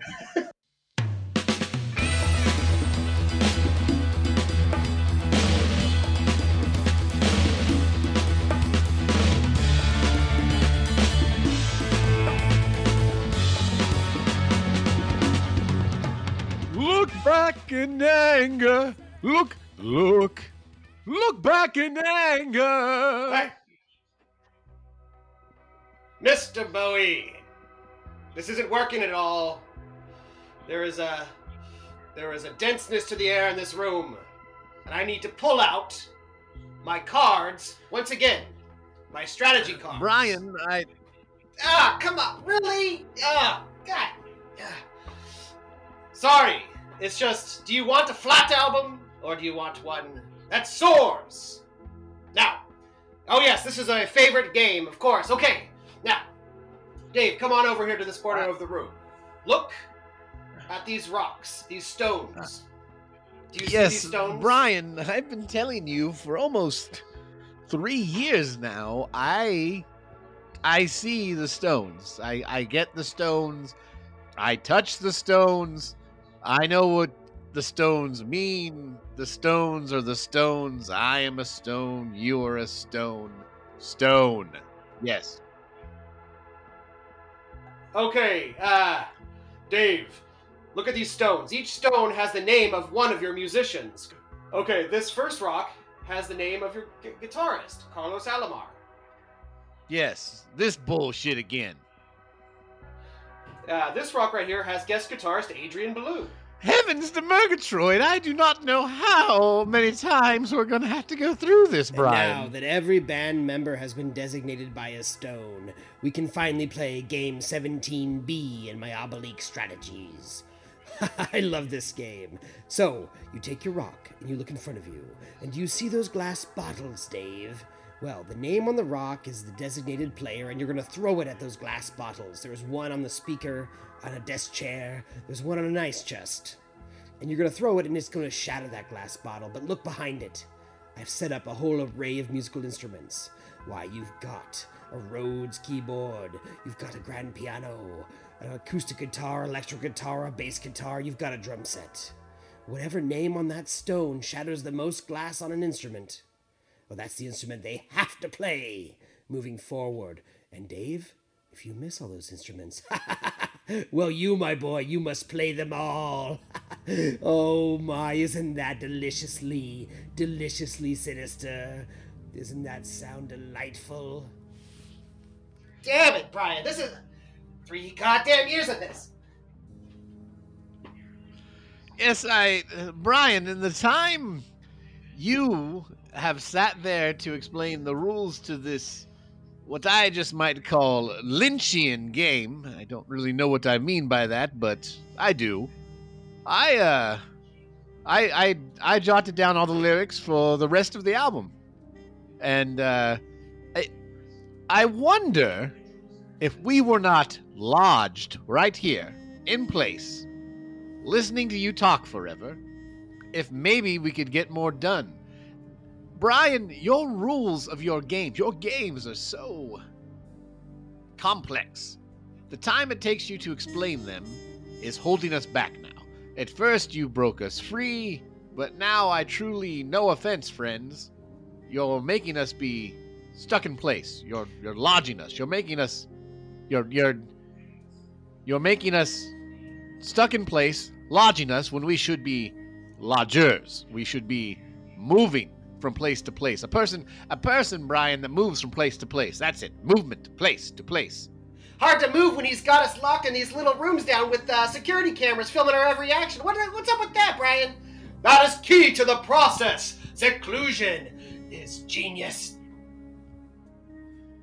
No, what it sounds like is some bullshit. But yes, thank you, Carlos. Carlos always has the best input. He is to the point. He is from the streets. And Brian Eno, this, I think, is, they say, we might be... Listen, I don't want to look back in anger at all this, but that's where you're pushing us to here.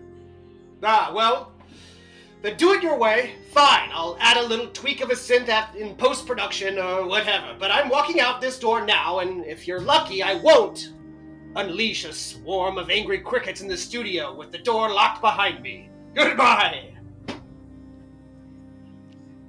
Well, now that the music is outside, we'll see what we can do. Yeah, you took that okay. All right, 1, 2, 3, 4.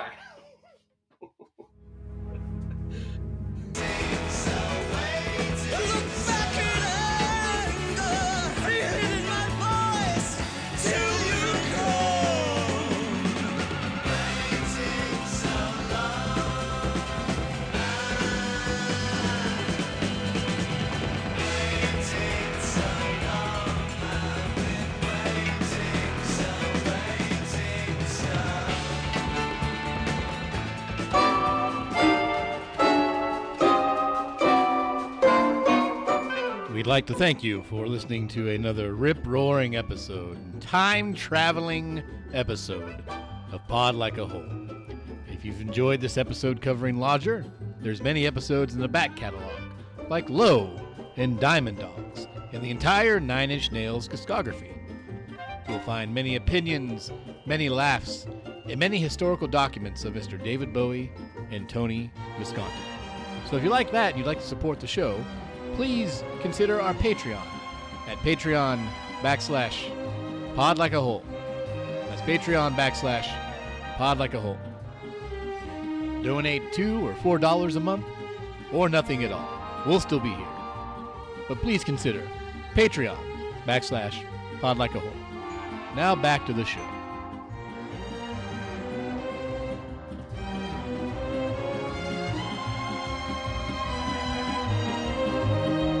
Oh, that got heated. That was wild, even by their standards. That was something. Wow. Yeah, they definitely needed to go their separate ways after this. 100%. Oh man, that explains all the strange instrumentation on African Night Flight with the drills and the drums and the knives and stuff. That stuff was lying around for a reason. That's right. Wow. Oh boy. Well, now at least we also know the origin of Brian Eno's haircut. That's something. So all that aside, Eric, you never really got to tell us how you feel about why Assassin. It's a song about just a really hardworking, immigrant in a country, and just how it feels to I'm just trying to get to the day. I'm just trying to do my thing, and there is a lot of hatred towards me, and it's kind of taken that. I think it's based on a Turkish immigrant, which explains the Turkish violins in the background, which there's a definite reggae beat to the song, but then the violins just really make this track. It's very cool.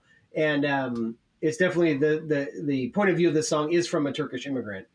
And it's just super empathetic character study. I got to admit, I like the Turkish ska. I enjoy it. It is bonkers. It sounds like nothing I've ever heard before. and I'll call that a success. I enjoy it quite a lot. Yeah, I think it's a pretty cool track. I definitely, the Turkish sound, I enjoy it on this track. The opening drum roll that Davies comes in with is awesome. I bet you guys both know what I'm talking about. Oh yeah, when he hits the not the timpani, but like he hits like a different kind of snare, like a really taut snare, and it goes yeah, and goes so good. Yeah, the bass line in this track, it's one of those bass lines that takes a walk, takes a stops, and then keeps walking again. And I dig that. It's got a good groove to it. How I described it was it's just strutting down the market bazaar. That's how I said it. Yeah, that's exactly it. Fair enough. Would you hear this song in Mos Eisley? I can see it. Yeah. Yeah. And I really the string section is cool, and I think Brian Eno's doing some kind of effect on it. They're kind of phasey and warbly, and they're definitely not untouched, the strings. And it's a part of the song. I maybe we'll talk about Gary Newman more another day, but Gary Newman didn't get this weird. But there's something in the song that makes me think of early 80s Gary Newman. Because Gary Newman he didn't get this world music-y, but this bass line and the pacing of this song, it reminds me of some of that mid-section early 80s Gary Newman. I don't know. Something about it's reminded me. Maybe it is the name Y Assassin. Sounds like I Assassin. That could just be it.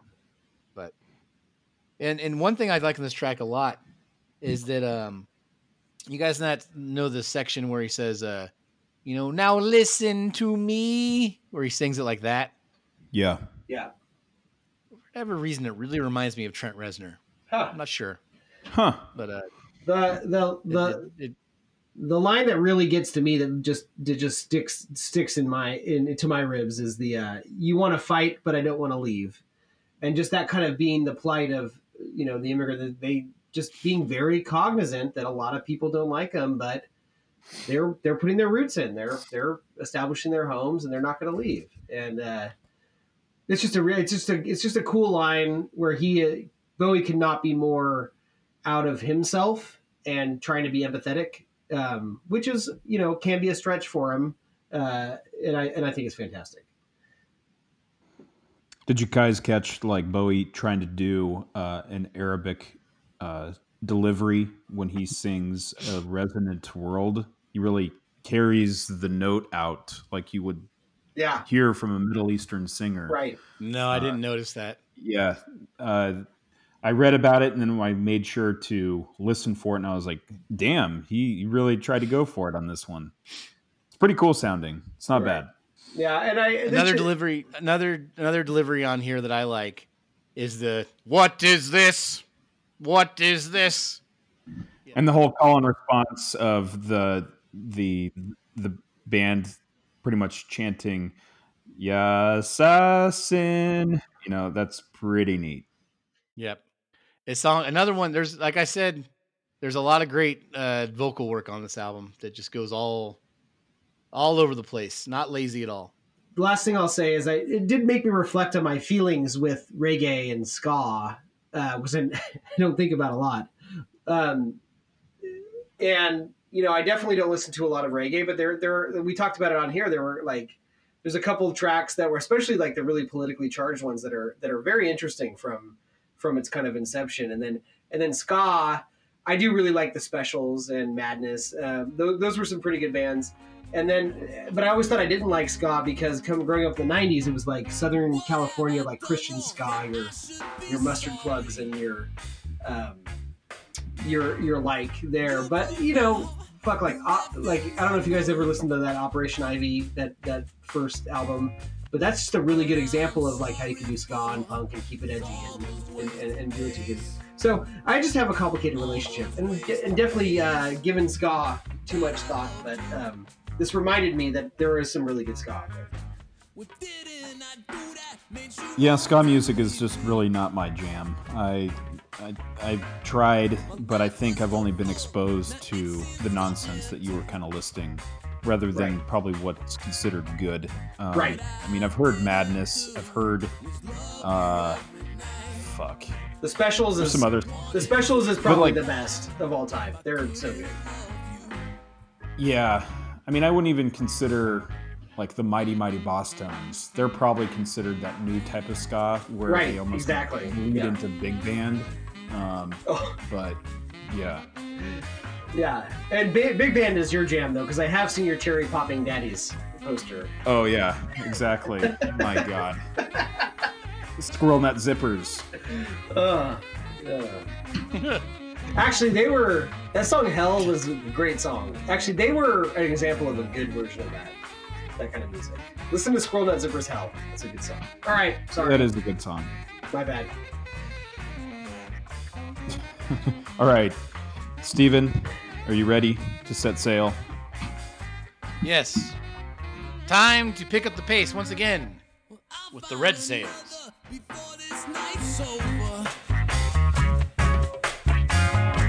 She may not be you, I might not be sober,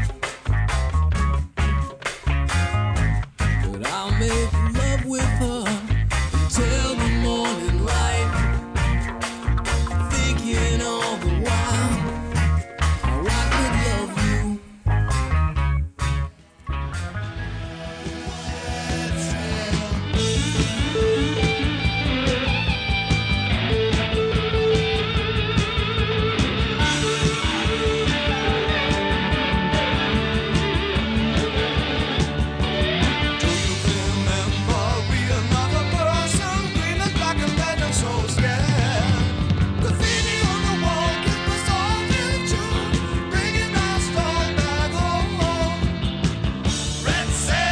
All right, that was Red Sails.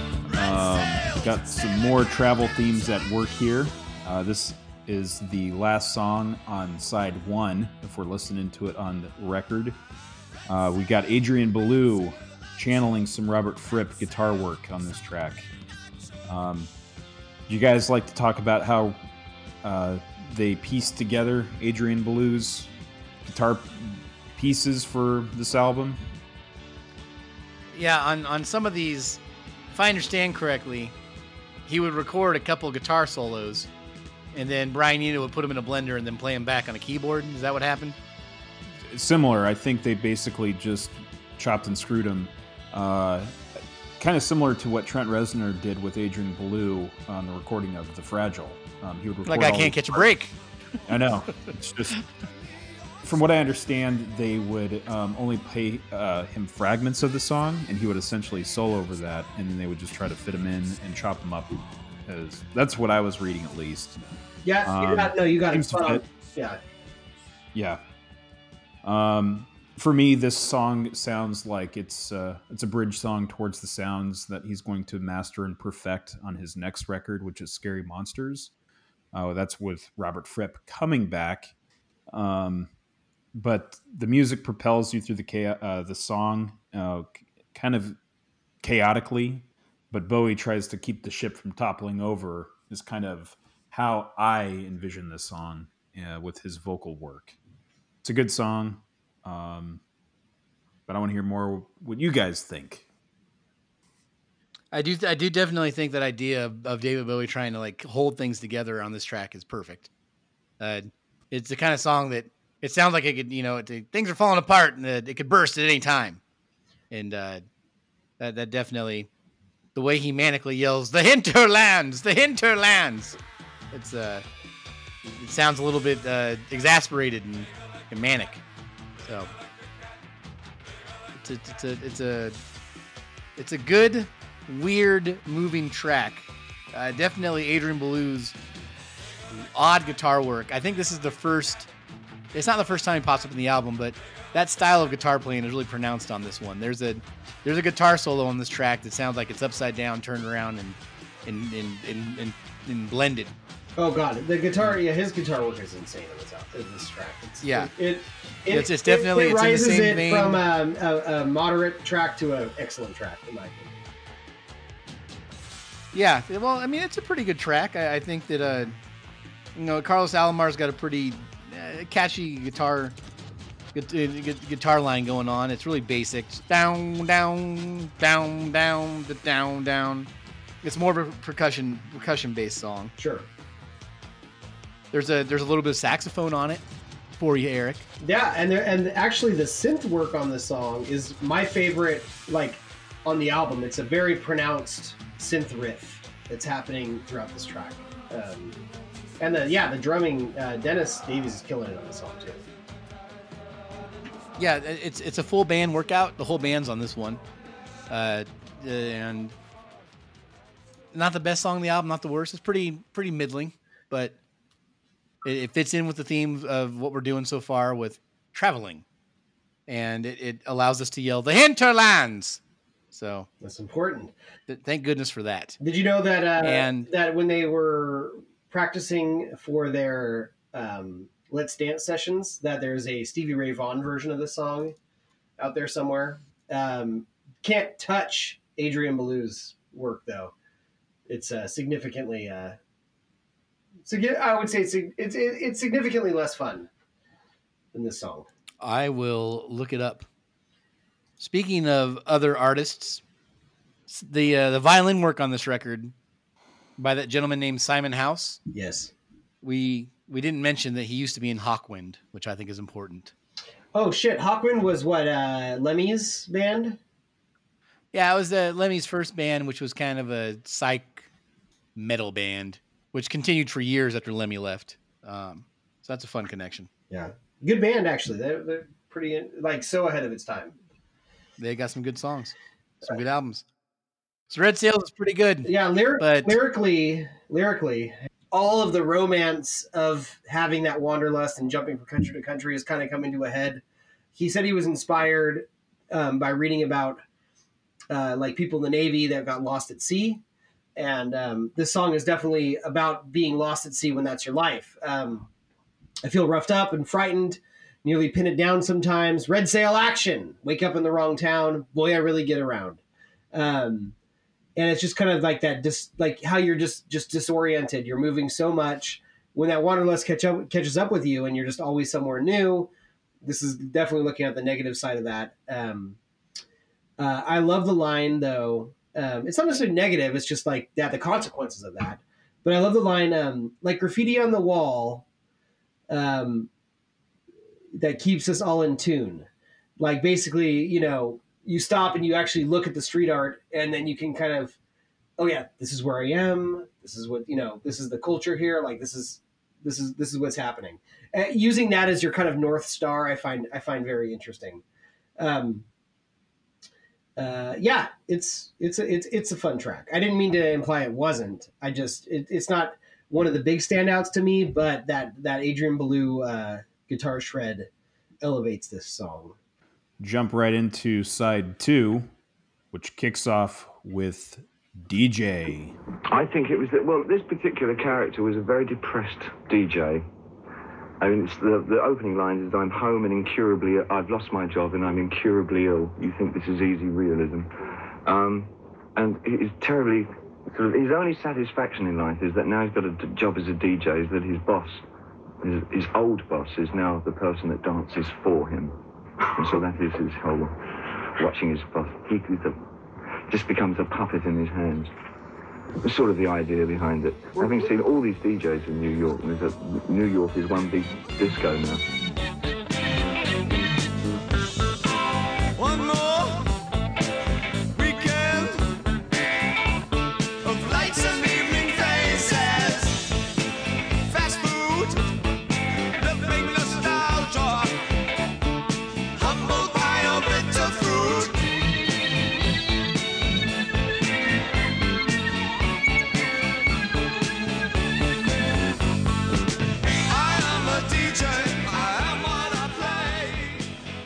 This track is always it's always been one of my favorite David Bowie songs.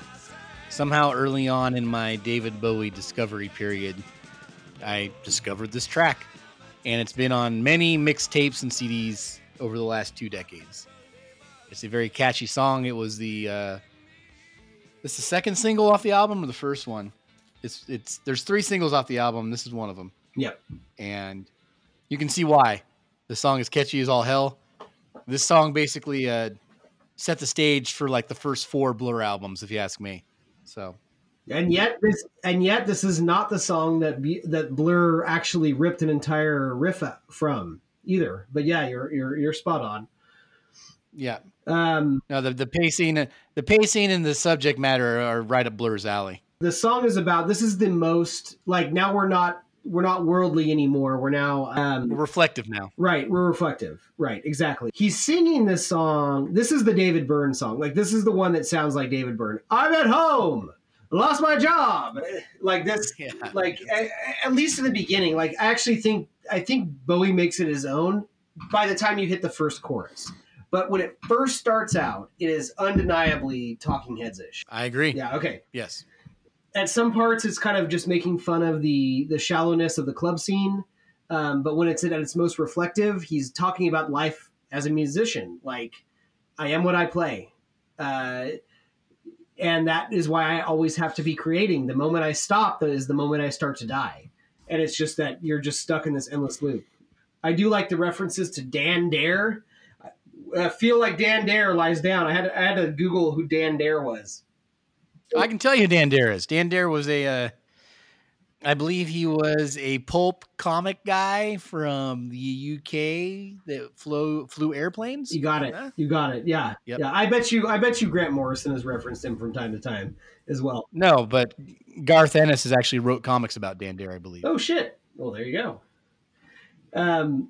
Yeah. So that's this. It's probably, I would say lyrically, it's one of the more, it's on the shallow end as far as the depth of lyrics on this album, but it's still very meta and self-reflective, which I appreciate. I think it is supposed to be kind of shallow, though. The shallowness kind of plays into the subject matter of the track. Oh, absolutely. 100%. Yeah. And it is catchy as all hell. It's a great single. Absolutely. I don't know why I don't think of this when I think of top Bowie singles. I don't, but I should, because it deserves. Yeah, this is actually the second single off the album. The first was Boys Keep Swinging. And yeah, that persistent barroom piano does it for me. The Eno acid strings work really well. And musically, at the end where he does the whole like, I am a DJ and da-da-da-da, I've got believers. If you listen closely, Adrian Belew starts doing a bunch of wonky guitar stuff in the background that closes out the track. Oh, yeah. And I think, did either of you watch the video? Oh, it's a great video. Yeah, oh yeah. Video's fantastic. Yeah, so the video, the first half is him being a DJ, walking into a studio, and he's like knocking things over, and things are exploding, and he's not being a very good DJ. And then I thought what was interesting is that the second half of it is him just walking down the street in New York with a bunch of people and having a good time. And I thought about it. It's one of the few times you really see David Bowie just kind of hanging out and chilling with other people, acting like other people, having fun. Yeah. There's no air of mysticism or anything to it. It's just really normal people with a night on the town. And well, I like that. I would say yes and no. I mean, people are just grabbing and kissing him, right? Like it's that the believer. Well, yeah. Well, come on. When you and I hang out with Mark, that's what you do to me. It's just listen, that's how I say I appreciate you as a friend. A nice warm. I kind of get what you're saying there. Is that yes and no, they're having a good time, but also they're all kind of focusing on him. Yeah, but it's shot in such a way where it just seems down to earth. No, I had the same thought though, where it's like he's on the streets, he's around people. He's not like this controlled like opera stage. Yeah, it's not. Yeah, it's not Lou Reed. It's not Iggy Pop. It's not Brian Eno. It's just people. Being a musician and creating stuff for people, you are basically trapped to your work. Like you can't exist without it. But then it's all worth it if you have believers, and it's totally like a sarcastic line there at the end. But then that's where the video goes, where people are just kissing him, and that he's amongst his flock there. But goddamn great song, Mark. I haven't heard from you. This song is great. It's really great. Just a sad guy playing records without a job. Let's not forget that DJ is also his real initials, David Jones, and how he turns into the person from the music that he plays. So definitely can see the David Byrne comparison in terms of singer and the songwriting here.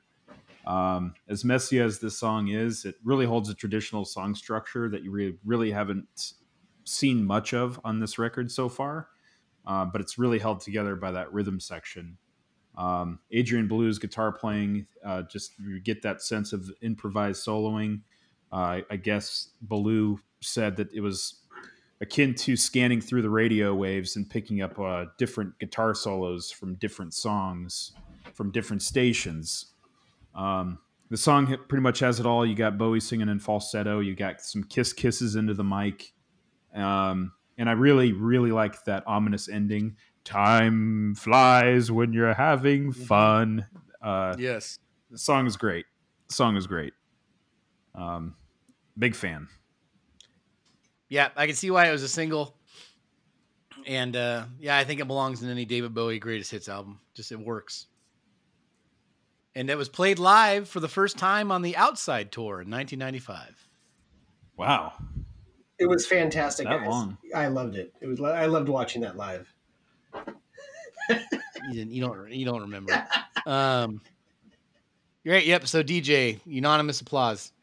And we're going to get the same thing from the next track, which picks up the pace again with Look Back in Anger. Okay, next one is, it's about, I had this thought about angels, and I thought, well, go from angels, and the angel of death is always the character that is most revered and thought of with sort of an austere sense of unwell-being. But I thought, well, supposing we had a tatty angel of death, one a bit sort of a bit grabby round the edges, and so this one is sort of an angel of death who spends his time in restaurants and cafes waiting for somebody to die.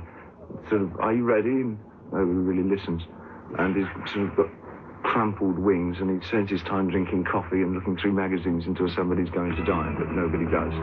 That sort of was the idea of that was the idea, and it's called Look Back in Anger. It was irresistible. Because once we'd done the waiting so long, it asked to have waiting so long, I've been waiting so.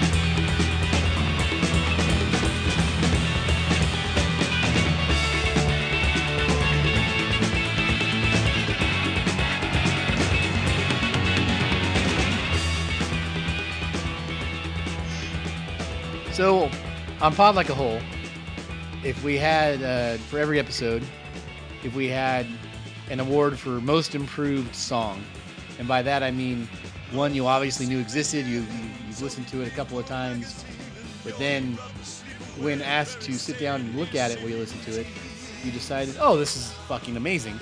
That would be this song for me. Coming away from this record, I had a lot of positive reactions. But one of the most was that Look Back in Anger, I didn't realize it was as good as a song as it is.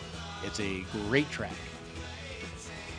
So I will go ahead and tell you, this is my favorite song on the record as well. And you know why it is, Mark? I'll tell you why, Mark. I know why. Because when I listen to this song, I think it's the template for LCD Sound System's whole career. Yeah, I could see that. I absolutely could see that. The rhythm section in this band, or the whole band, is tight as a fucking drum. Dennis Davis is putting on a goddamn clinic, and Carlos Alomar with that guitar solo, fucking fantastic. Forget about it. Yeah, it's so good. It's so good. Yeah. This is also my favorite song on here as well. That's hilarious. his singing is fantastic, and he goes very dramatic in the song, which is fine. But the start of the show is Dennis Davies. Like his drum beat, he's doing 2 beats at the same time, and it's insane. And he's doing like this this pretty like basic like riveting rock drum beat, and then he's doing this hi-hat work that does not fit at all, but it does fit. Like if you listen to it, like it's just this puzzle piece of a drum beat that he's doing live. It's so good. It's so goddamn good.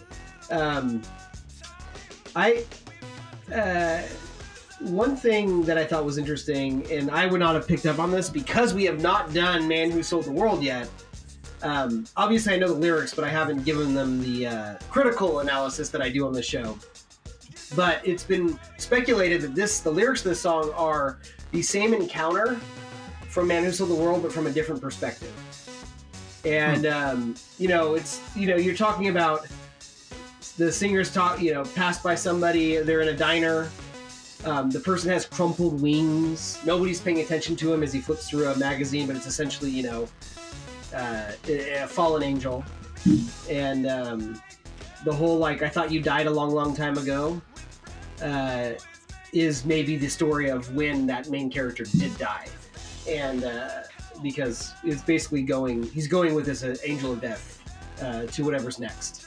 And it's been speculated that it's the B-side or the mirror image to that.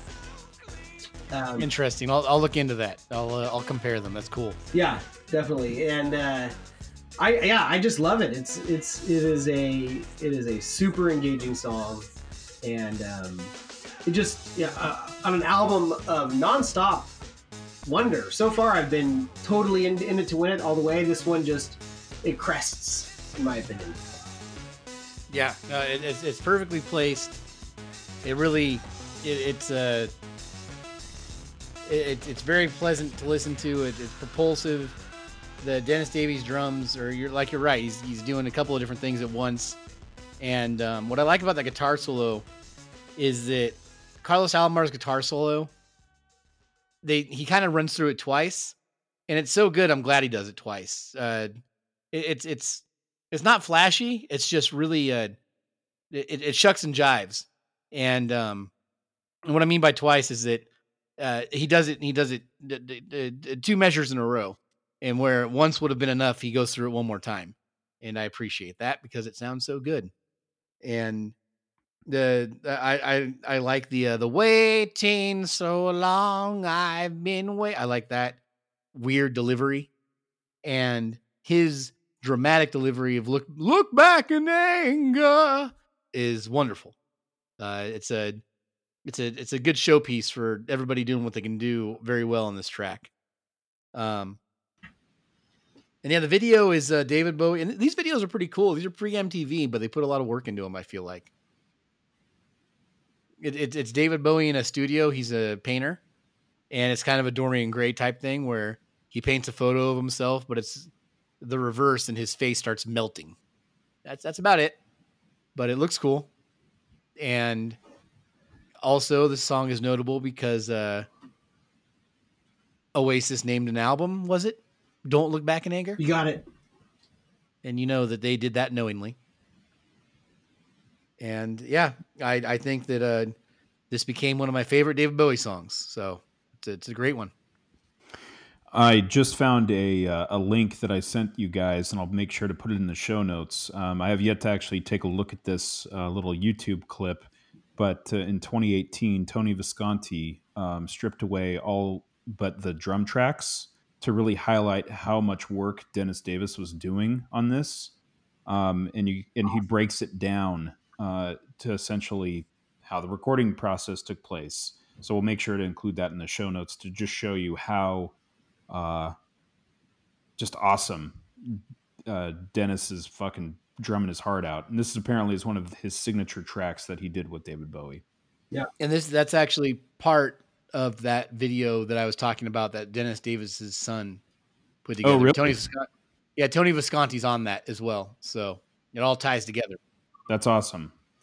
Cool. Yeah, just to cap it one more time, the lyrical content is awesome. It may or may not be a sequel to Menace of the World, but I feel like thematically it fits in with like half the songs on Heathen too, just like this whole Angel of Death and going away to die kind of thing. Anyways, very interesting. Well, I just realized something cool is that all 3 singles are in a row.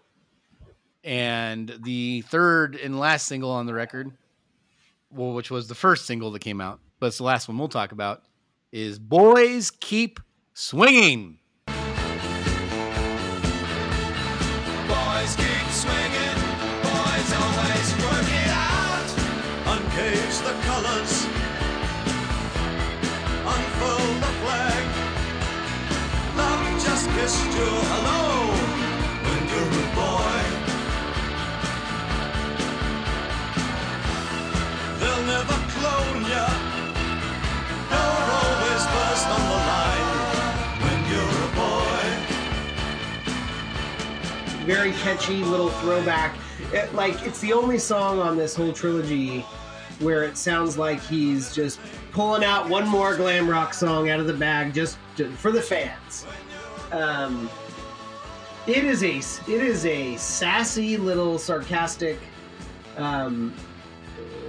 take on. I do feel like in a way it is a sarcastic like pro-feminism song. You're talking about how good the boys have it, you know. Heaven loves you, the clouds part for you. Nothing stands in your way when you're a boy. Life is a pop of the cherry when you're a boy. But he also, you know, goes in to talk about how, and you're also the first in line to die when a war happens. It is a fun little thing. Definitely not my favorite song on the album, but I think if any song off this birthed Britpop, it would be this song. In fact, all right, yep. In fact, Blur took a portion of the song, especially the bass line. MOR. 1, 2, 3 episodes. We're stick together. Go middle of the road. 'Cause that's entertainment. It's the sound of the wheel. It rolls on forever. Yeah, you know how it feels. Here comes a low. Here comes a high. Oh yeah, there you go. Lyrically, I was thinking girls and boys, but I definitely said that Right. there's elements of Blur going through here. Yeah. And I like Blur. Blur's a fun band. And who knows if we'll ever talk about them again on this podcast. Oh boy, it's Robin Thicke. I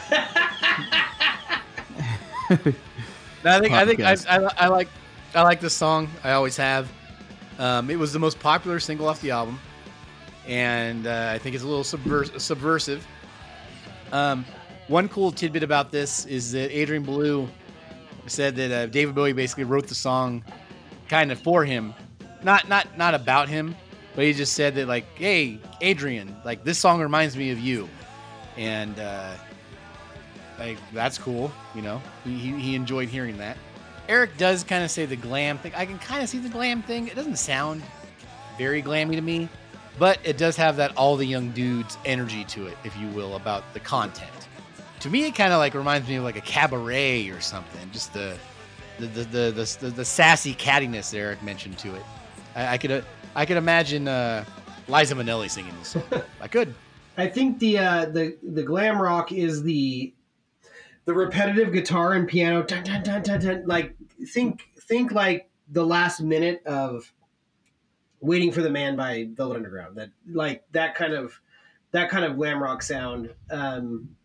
And just the attitude, just the gender bending kind of attitude. That's right. So let's talk about the video. Yeah. That definitely does play into the glam thing, the gender bending thing.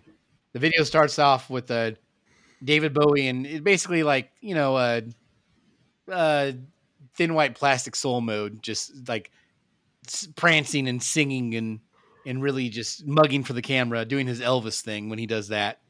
And then all of a sudden you get 3 different David Bowies in drag, 3 different kinds. You know, 2 two of them are just kind of gussied up cocktail waitress Bowies, and the third's an old lady in a sweater. It's just very interesting. And yeah, the video, when the video cut to that, I didn't know the video went in that direction. I laughed out loud. I thought it was very bold and hilarious. Yeah, it's a great video. This is my favorite video from the yeah. from the run. It's all capped off with Adrian Belew's been doing a lot of weird stuff on this record. I think his odd solo at the end of this one's one of my favorite parts. Yeah. The song fades out with him like strangling his guitar. Right. He's killing the guitar, and then Brian Eno's probably chopping it up and re-killing it. Right. And that's how this track ends. It's I kind of agree with Eric a little bit. It's Bowie's return to his glam days of like Ziggy and Diamond Dogs, but put through the filter of his Berlin sound. So sonically, it doesn't sound like that glam style. But you guys, I'm right in agreement with Eric that it does remind me of that, and maybe it's because of the lyrical content. The video is fantastic. It's bonkers. Apparently, Carlos Alomar is the one playing the drums on this song. And in my notes, I said exactly what Steve said about Adrian Belew fighting his guitar. And yeah, that's it. I mean, it's not one of my personal favorites, but it certainly is not a detractor for this album. Well, just a comment on your Carlos Alomar on drums. This is the one where Brian Eno was like, "Okay, sillies, everybody grab a card. That's the instrument you're going to play." So everybody had to swap instruments. And yeah, no, actually, that was Bowie's idea. Oh, okay. There might have been two things going on here. They might have been playing with the cards, but David Bowie's idea for them to swap instruments was David Bowie's idea.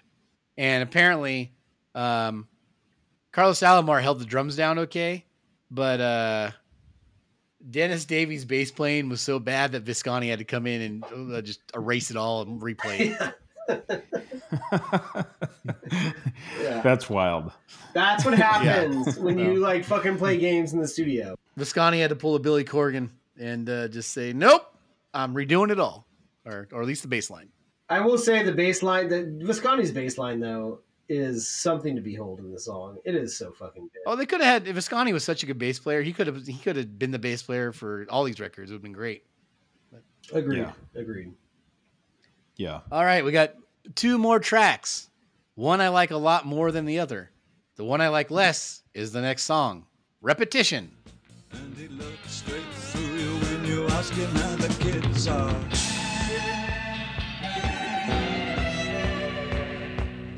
You get home around 7, 'cause the chef is real low. And he could have had a Cadillac if the school had taught him right. And he could have married Anne. Eric, there's a lot of good lyrical red meat in this track. Why don't you share with us what the song's about? I do like how you drop that it's not your favorite track and then you make me introduce. I know your routine. But I'm pretty good with this song. It is musically, it's not a catchy song, and musically there's not a giant hook. But this is one of his most. It's not even political. It's just a song about the plight of abused women and a situation of domestic violence. He had stated that he had seen in his travels more incidents of domestic violence than he was comfortable like even processing, and he just never understand why that could be a thing. And he really set out to sing a song just, painting a picture of it. Here we have Johnny. He likes to use the name Johnny when he sings about, especially like I'm Afraid of Americans, just like gun-toting assholes. In this, Johnny's basically Joe Liquor, American, from Ren and Stimpy. He's expecting food on the table, but it's cold.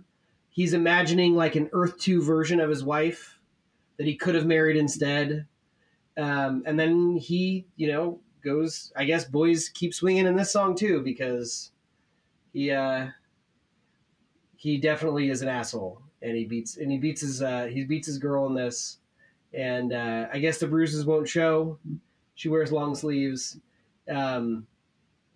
It's heartbreaking, and I really appreciate what he's trying to do here. As a song, it's not the most fun on the album, not the most engaging, but there's a lot to dig. It's the story of Leo Johnson and Shelley from Twin Peaks. Yes. That's musically, there's not much going on. It's just a jumpy little bass line and steady drums. And then Bowie's singing like he's just reading the news. And I know that's all intentional. But I'm going to go ahead and say this is my least favorite song on the album. It's kind of strange because that back half has been just all killer. And then all of a sudden you get something that is truly filler. So that's just the way I look about this song. It gets bonus points for tackling a topic that sucks, that should be talked about. But yeah, it's just, and I understand it. I understand that the repetition, the sound of the song is repetitive, which is the point. Right. But that doesn't mean I want to listen to it, you know? And the one part where it breaks through is in the closing, back to hero of the album, Dennis Davies. He does some double kick drum fills, which I think are awesome. But that's it, though. That's the only part where it's changed up. Yeah, I you know, the bass line just kind of goes bum bum bum bum bum bum all the way through. It's the same pace all the way through. Just not a fan. Yeah. So definitely, I would say, like, you're right. It's the point that it's repetitive. It's, you know, the cycle of abuse. And I think that's all very intentional.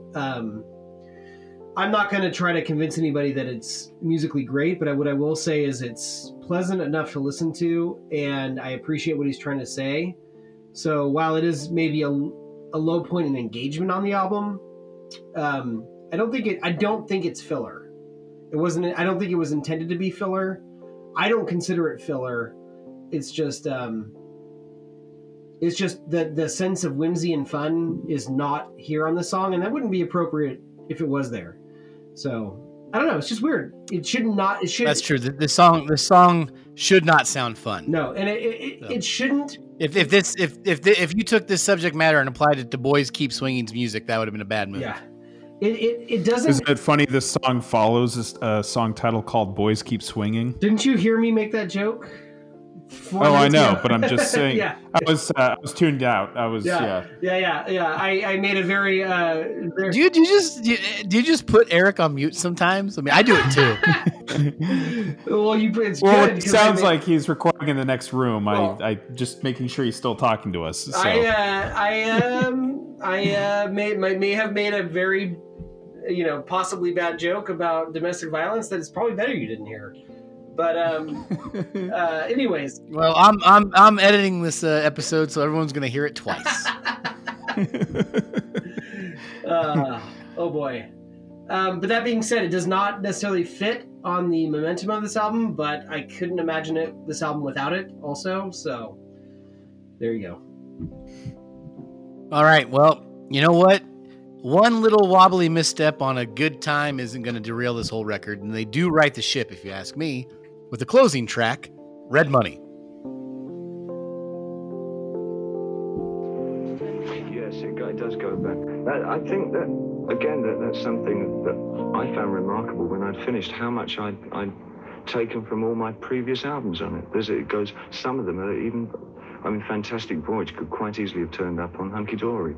There's lots of different areas of what I've done on it. Yeah. Okay, this is the last track of the album, and it's the cheekiest yet. And firstly, it's some of the paintings I've done, the red boxes keep appearing. Which we never see. Right. The people hold red boxes, and I've often wondered what the red box was all about in the paintings, and I sort of came to the conclusion it was probably responsibility.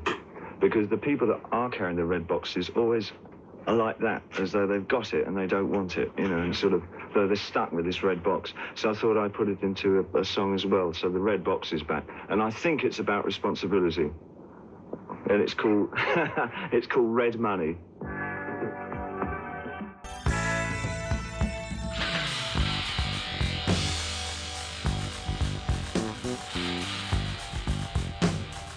Oh, can you feel it in the way that a man's not a man?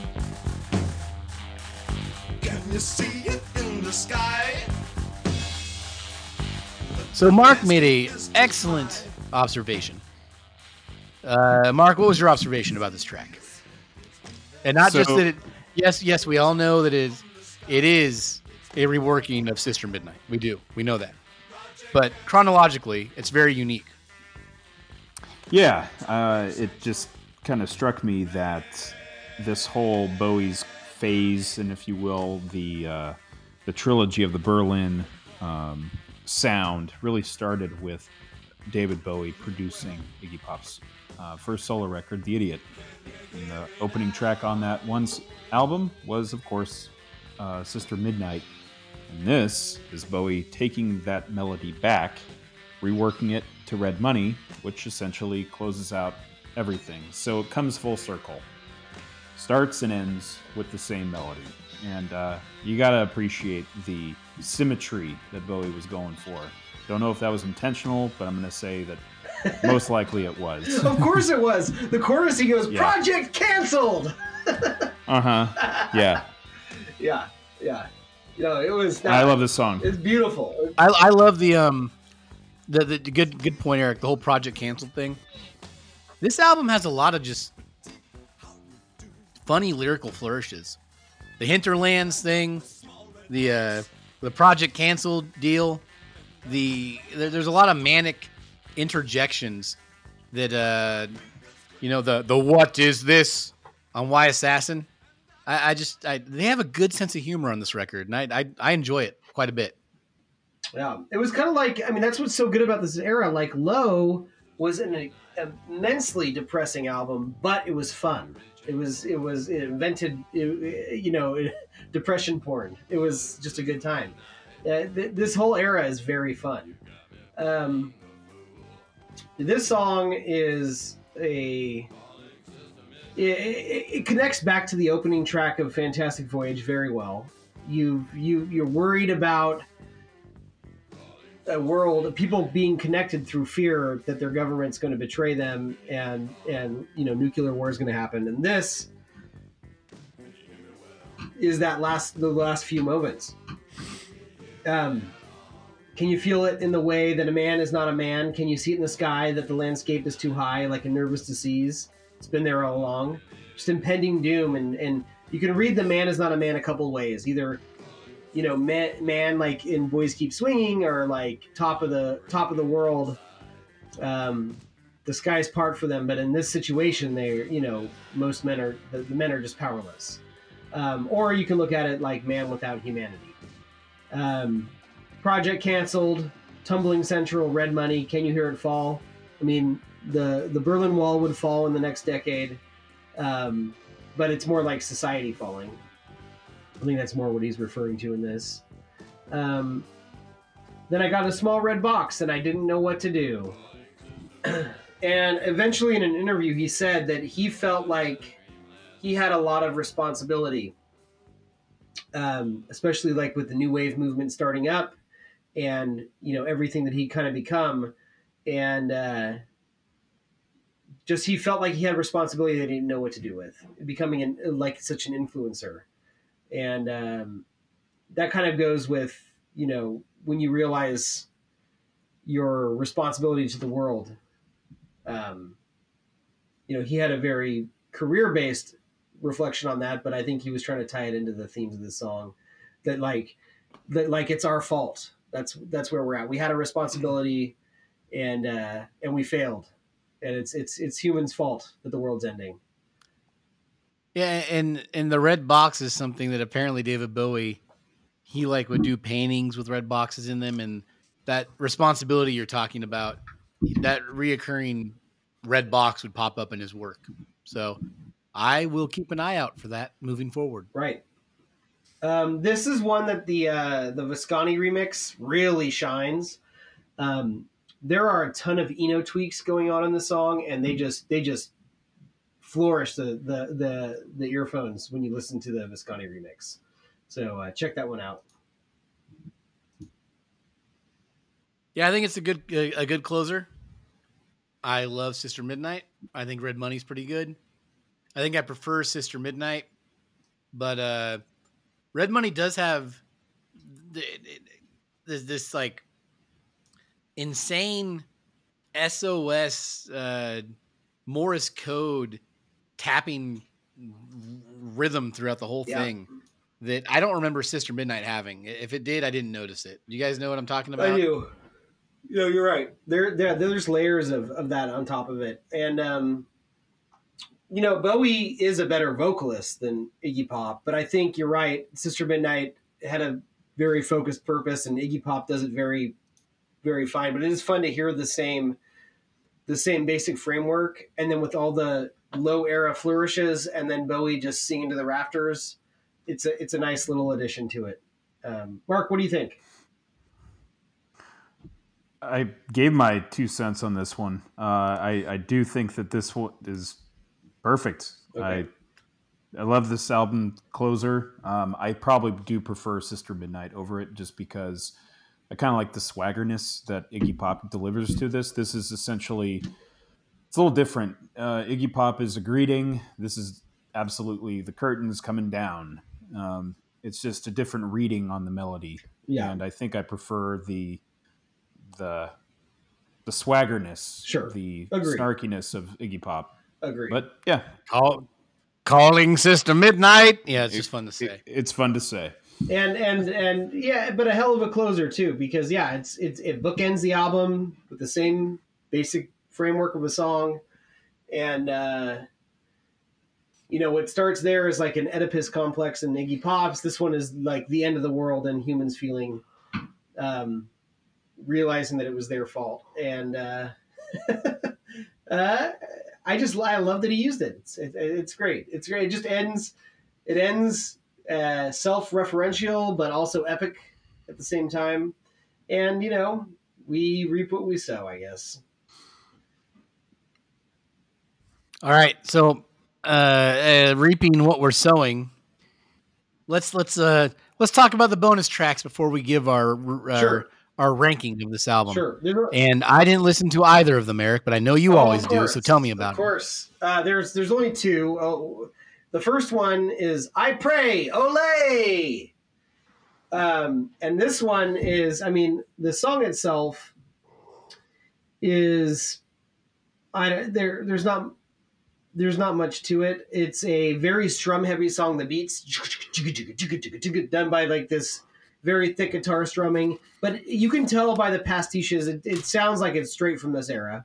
It says it was recorded in 1979. But what's interesting is when you follow the history of the song, it was Tin Machine era when these songs were unearthed and added to Rykodisc.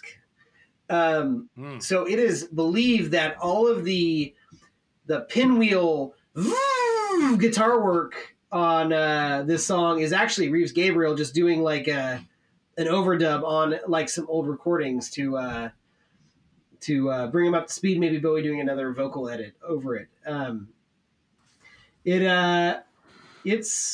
That may not be true. That's only theorized on Pushing Ahead the Dame, but it is. I could see that happening. It does sound like Reeves guitar playing on this song. It's a good listen. I think it would have been frustrating on Rykodisc to hear it after the great ending of the album. It would just kind of feel flat. But it's totally from this era and totally worth your time. Did you listen to it, Mark? I did. I wasn't a fan. I certainly heard the 90s flourish that you were kind of speculating on. And it actually made me kind of wonder if it was actually recorded during the Lodger era. When I was bringing up on YouTube, just seeing some of the comments from a lot of the Bowie fans, they were over the moon for this song, but it just wasn't for me. It clearly did not really belong on this album, and just wasn't a fan. Right. Didn't connect with it. I mean, your guys' least favorite song was Repetition, but I couldn't imagine like losing that for this would have improved the album. No, I wouldn't. Nah. Yeah. I wouldn't have switched them out either. Yeah. And then the only other bonus track off this is it came out many years later in 1988. We talked about it a little bit in our Tin Machine episode, but this we can thank for birthing Tin Machine. There was a fashion show, and Bowie performed with his new favorite guitarist, Reeves Gabriel, an updated version of Look Back in Anger. It's a very synth-heavy version. It's a little bit more aggressive than the original, and I actually like it a lot. I don't like it better than the original, but I like it way better than Tin Machine. But apparently this was the birth of Tin Machine. So the 88 version of Look Back in Anger, check it out. It's interesting. What do you think, Mark? I strongly prefer the original. Oh, yeah. Yeah. It's a different arrangement. There's a very long intro before Bowie finally shows up. It's an interesting take on it, but I mean, it's never going to take the place. It's better than what I've heard from anything else that Tin Machine ever put out. I'll give it that. But it wasn't something that I would ever go back to. Sure. I guess. Yeah. But that's it for bonus tracks on this. I give this one a 4 out of 5. It is hit for hit. Every song just keeps you hooked until it doesn't on Repetition, which I will. But then if you take in the weight of that song, I feel like that helps them really stick the landing because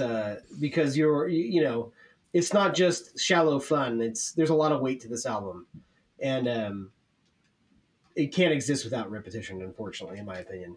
But I love it. 4 out of 5. Steven. I will give this the same thing I gave Low, I believe, a 4.5 out of 5. The albums are completely different, in my opinion, besides the fact that the personnel is the same. But I really like the pop sensibilities of the album, but it's weird ass pop. And also I think that it definitely is a good primer for my favorite David Bowie album, Scary Monsters. I think they flesh out some of the ideas and the wackiness here, and they strengthen up the songwriting a bit for Scary Monsters. But I think Scary Monsters definitely starts on Lodger, if that makes sense. I dug it. And I also was happy to like it as much as I did because I never thought lesser of it, but I never really thought as highly of it as I do now. And I had a lot of fun listening to it quite a bit for this podcast. You bet. I'm right there along with Steve. It's 4.5 for me. The only thing that did take me out of it was Repetition. I think that obviously it's an important topic. Don't get me wrong. Don't cancel me out there. I think that it could have been executed a little bit better. I think it has been executed, that theme, by others. At the top of my head, I can't name another song that deals with domestic violence, but Janie's Got a Gun. I was just going to say that Aerosmith song. Oh, man. Hive brain. But yeah, I would take Janie's Got a Gun over Repetition. Sorry, guys. I'm not an Aerosmith honking on Bobo fan. Get the fuck out of here. That's you. Hey, man, it's got a great video. And I hate Aerosmith. I do. I think that man is made of scarves, and I'm not a fan. Hey, you know what's funny about that song is that you know how in your life there are going to be times where one thing happens while another thing happens, and you can't separate the two. You're always going to be reminded of one if you think of the other. Yep. During the bachelor years of my father, post-divorce, where he lived in the Lincoln Apartments, he had MTV, and I love that. And one night, he made this terrible fucking pea soup for dinner. Ugh. And so I got my pea soup, I went to sit down and watch MTV, and that was the first time I saw Janie's Got a Gun. And every time I hear that song, I think of like lukewarm pea soup. So. Jesus. Well, I mean, that is exactly that. You just described Aerosmith's career for me. Lukewarm pea soup. Oh man. Boy. You guys want to hear something crazy? Fantastic Voyage was the last song Bowie performed live. Really? Yeah.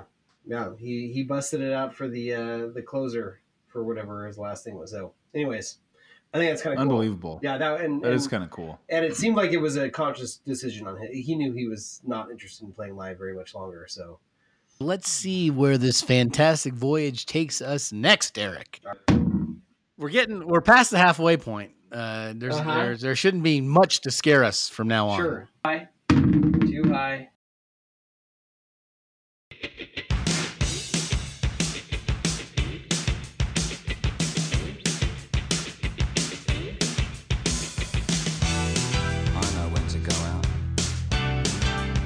Let's dance. All right.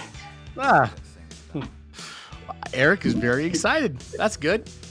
Now, there's some hits on that record, and that'll be fun to talk about the most popular David Bowie album.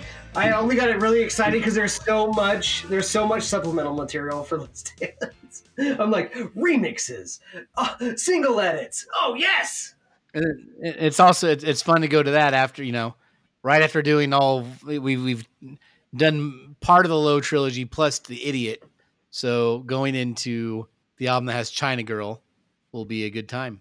We haven't been doing as many B-sides lately because we're coming down the home stretch and we're going to just get through these records.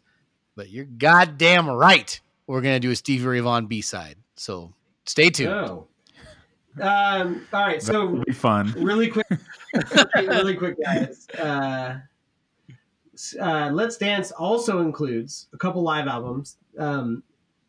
The Serious Moonlight Tour is on DVD. We have it if you guys want to borrow it.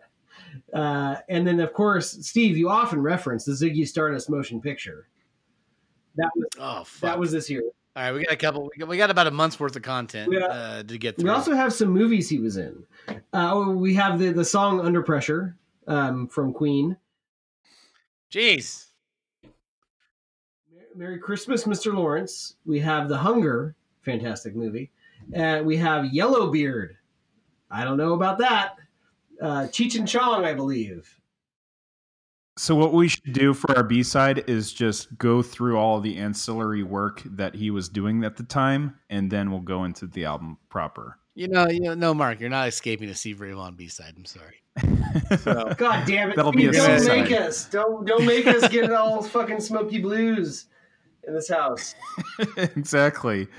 We'll have to talk about Johnny Lang. We'll have to talk about Double Trouble. We also have he made an entire solo episode. He made an entire EP of the Ball operas that we have to talk about as well.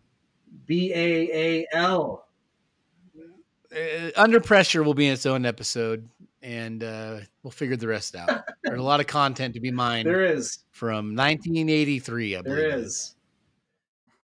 All right. Well, thank you for listening. As always, this has been Mark. Eric. I am Steven. And we hope that we brought you closer to Pod. Well, ladies and gentlemen, that's it. That's Lodger. It's just, again, in New York, just that's how I felt. And apart from, there was a sort of definitely a thematic thing on the first side about traveling. But I didn't want to make too much of a thing about that and call it Travel Along Bowie or something. So I thought Lodger sort of, casually covered it all. It was originally going to be called Happy Ending. There was a point where it was going to be called that. It was also going to be called Planned Accidents, and just before that it was going to be called Despite Straight Lines, which all went out the window. Planned accidents, yeah. I think that's what we'll probably use as an instrumental album. I think Brian and I might get together on something just called Planned Accidents. Maybe just the two of us with nobody else. I don't know. I was talking about New York, you were talking about Pretty Chicks and disco and all that. Lots of fame, all had to end, you said. I don't think it has. Is that what I said? Yeah. I keep my mouth shut.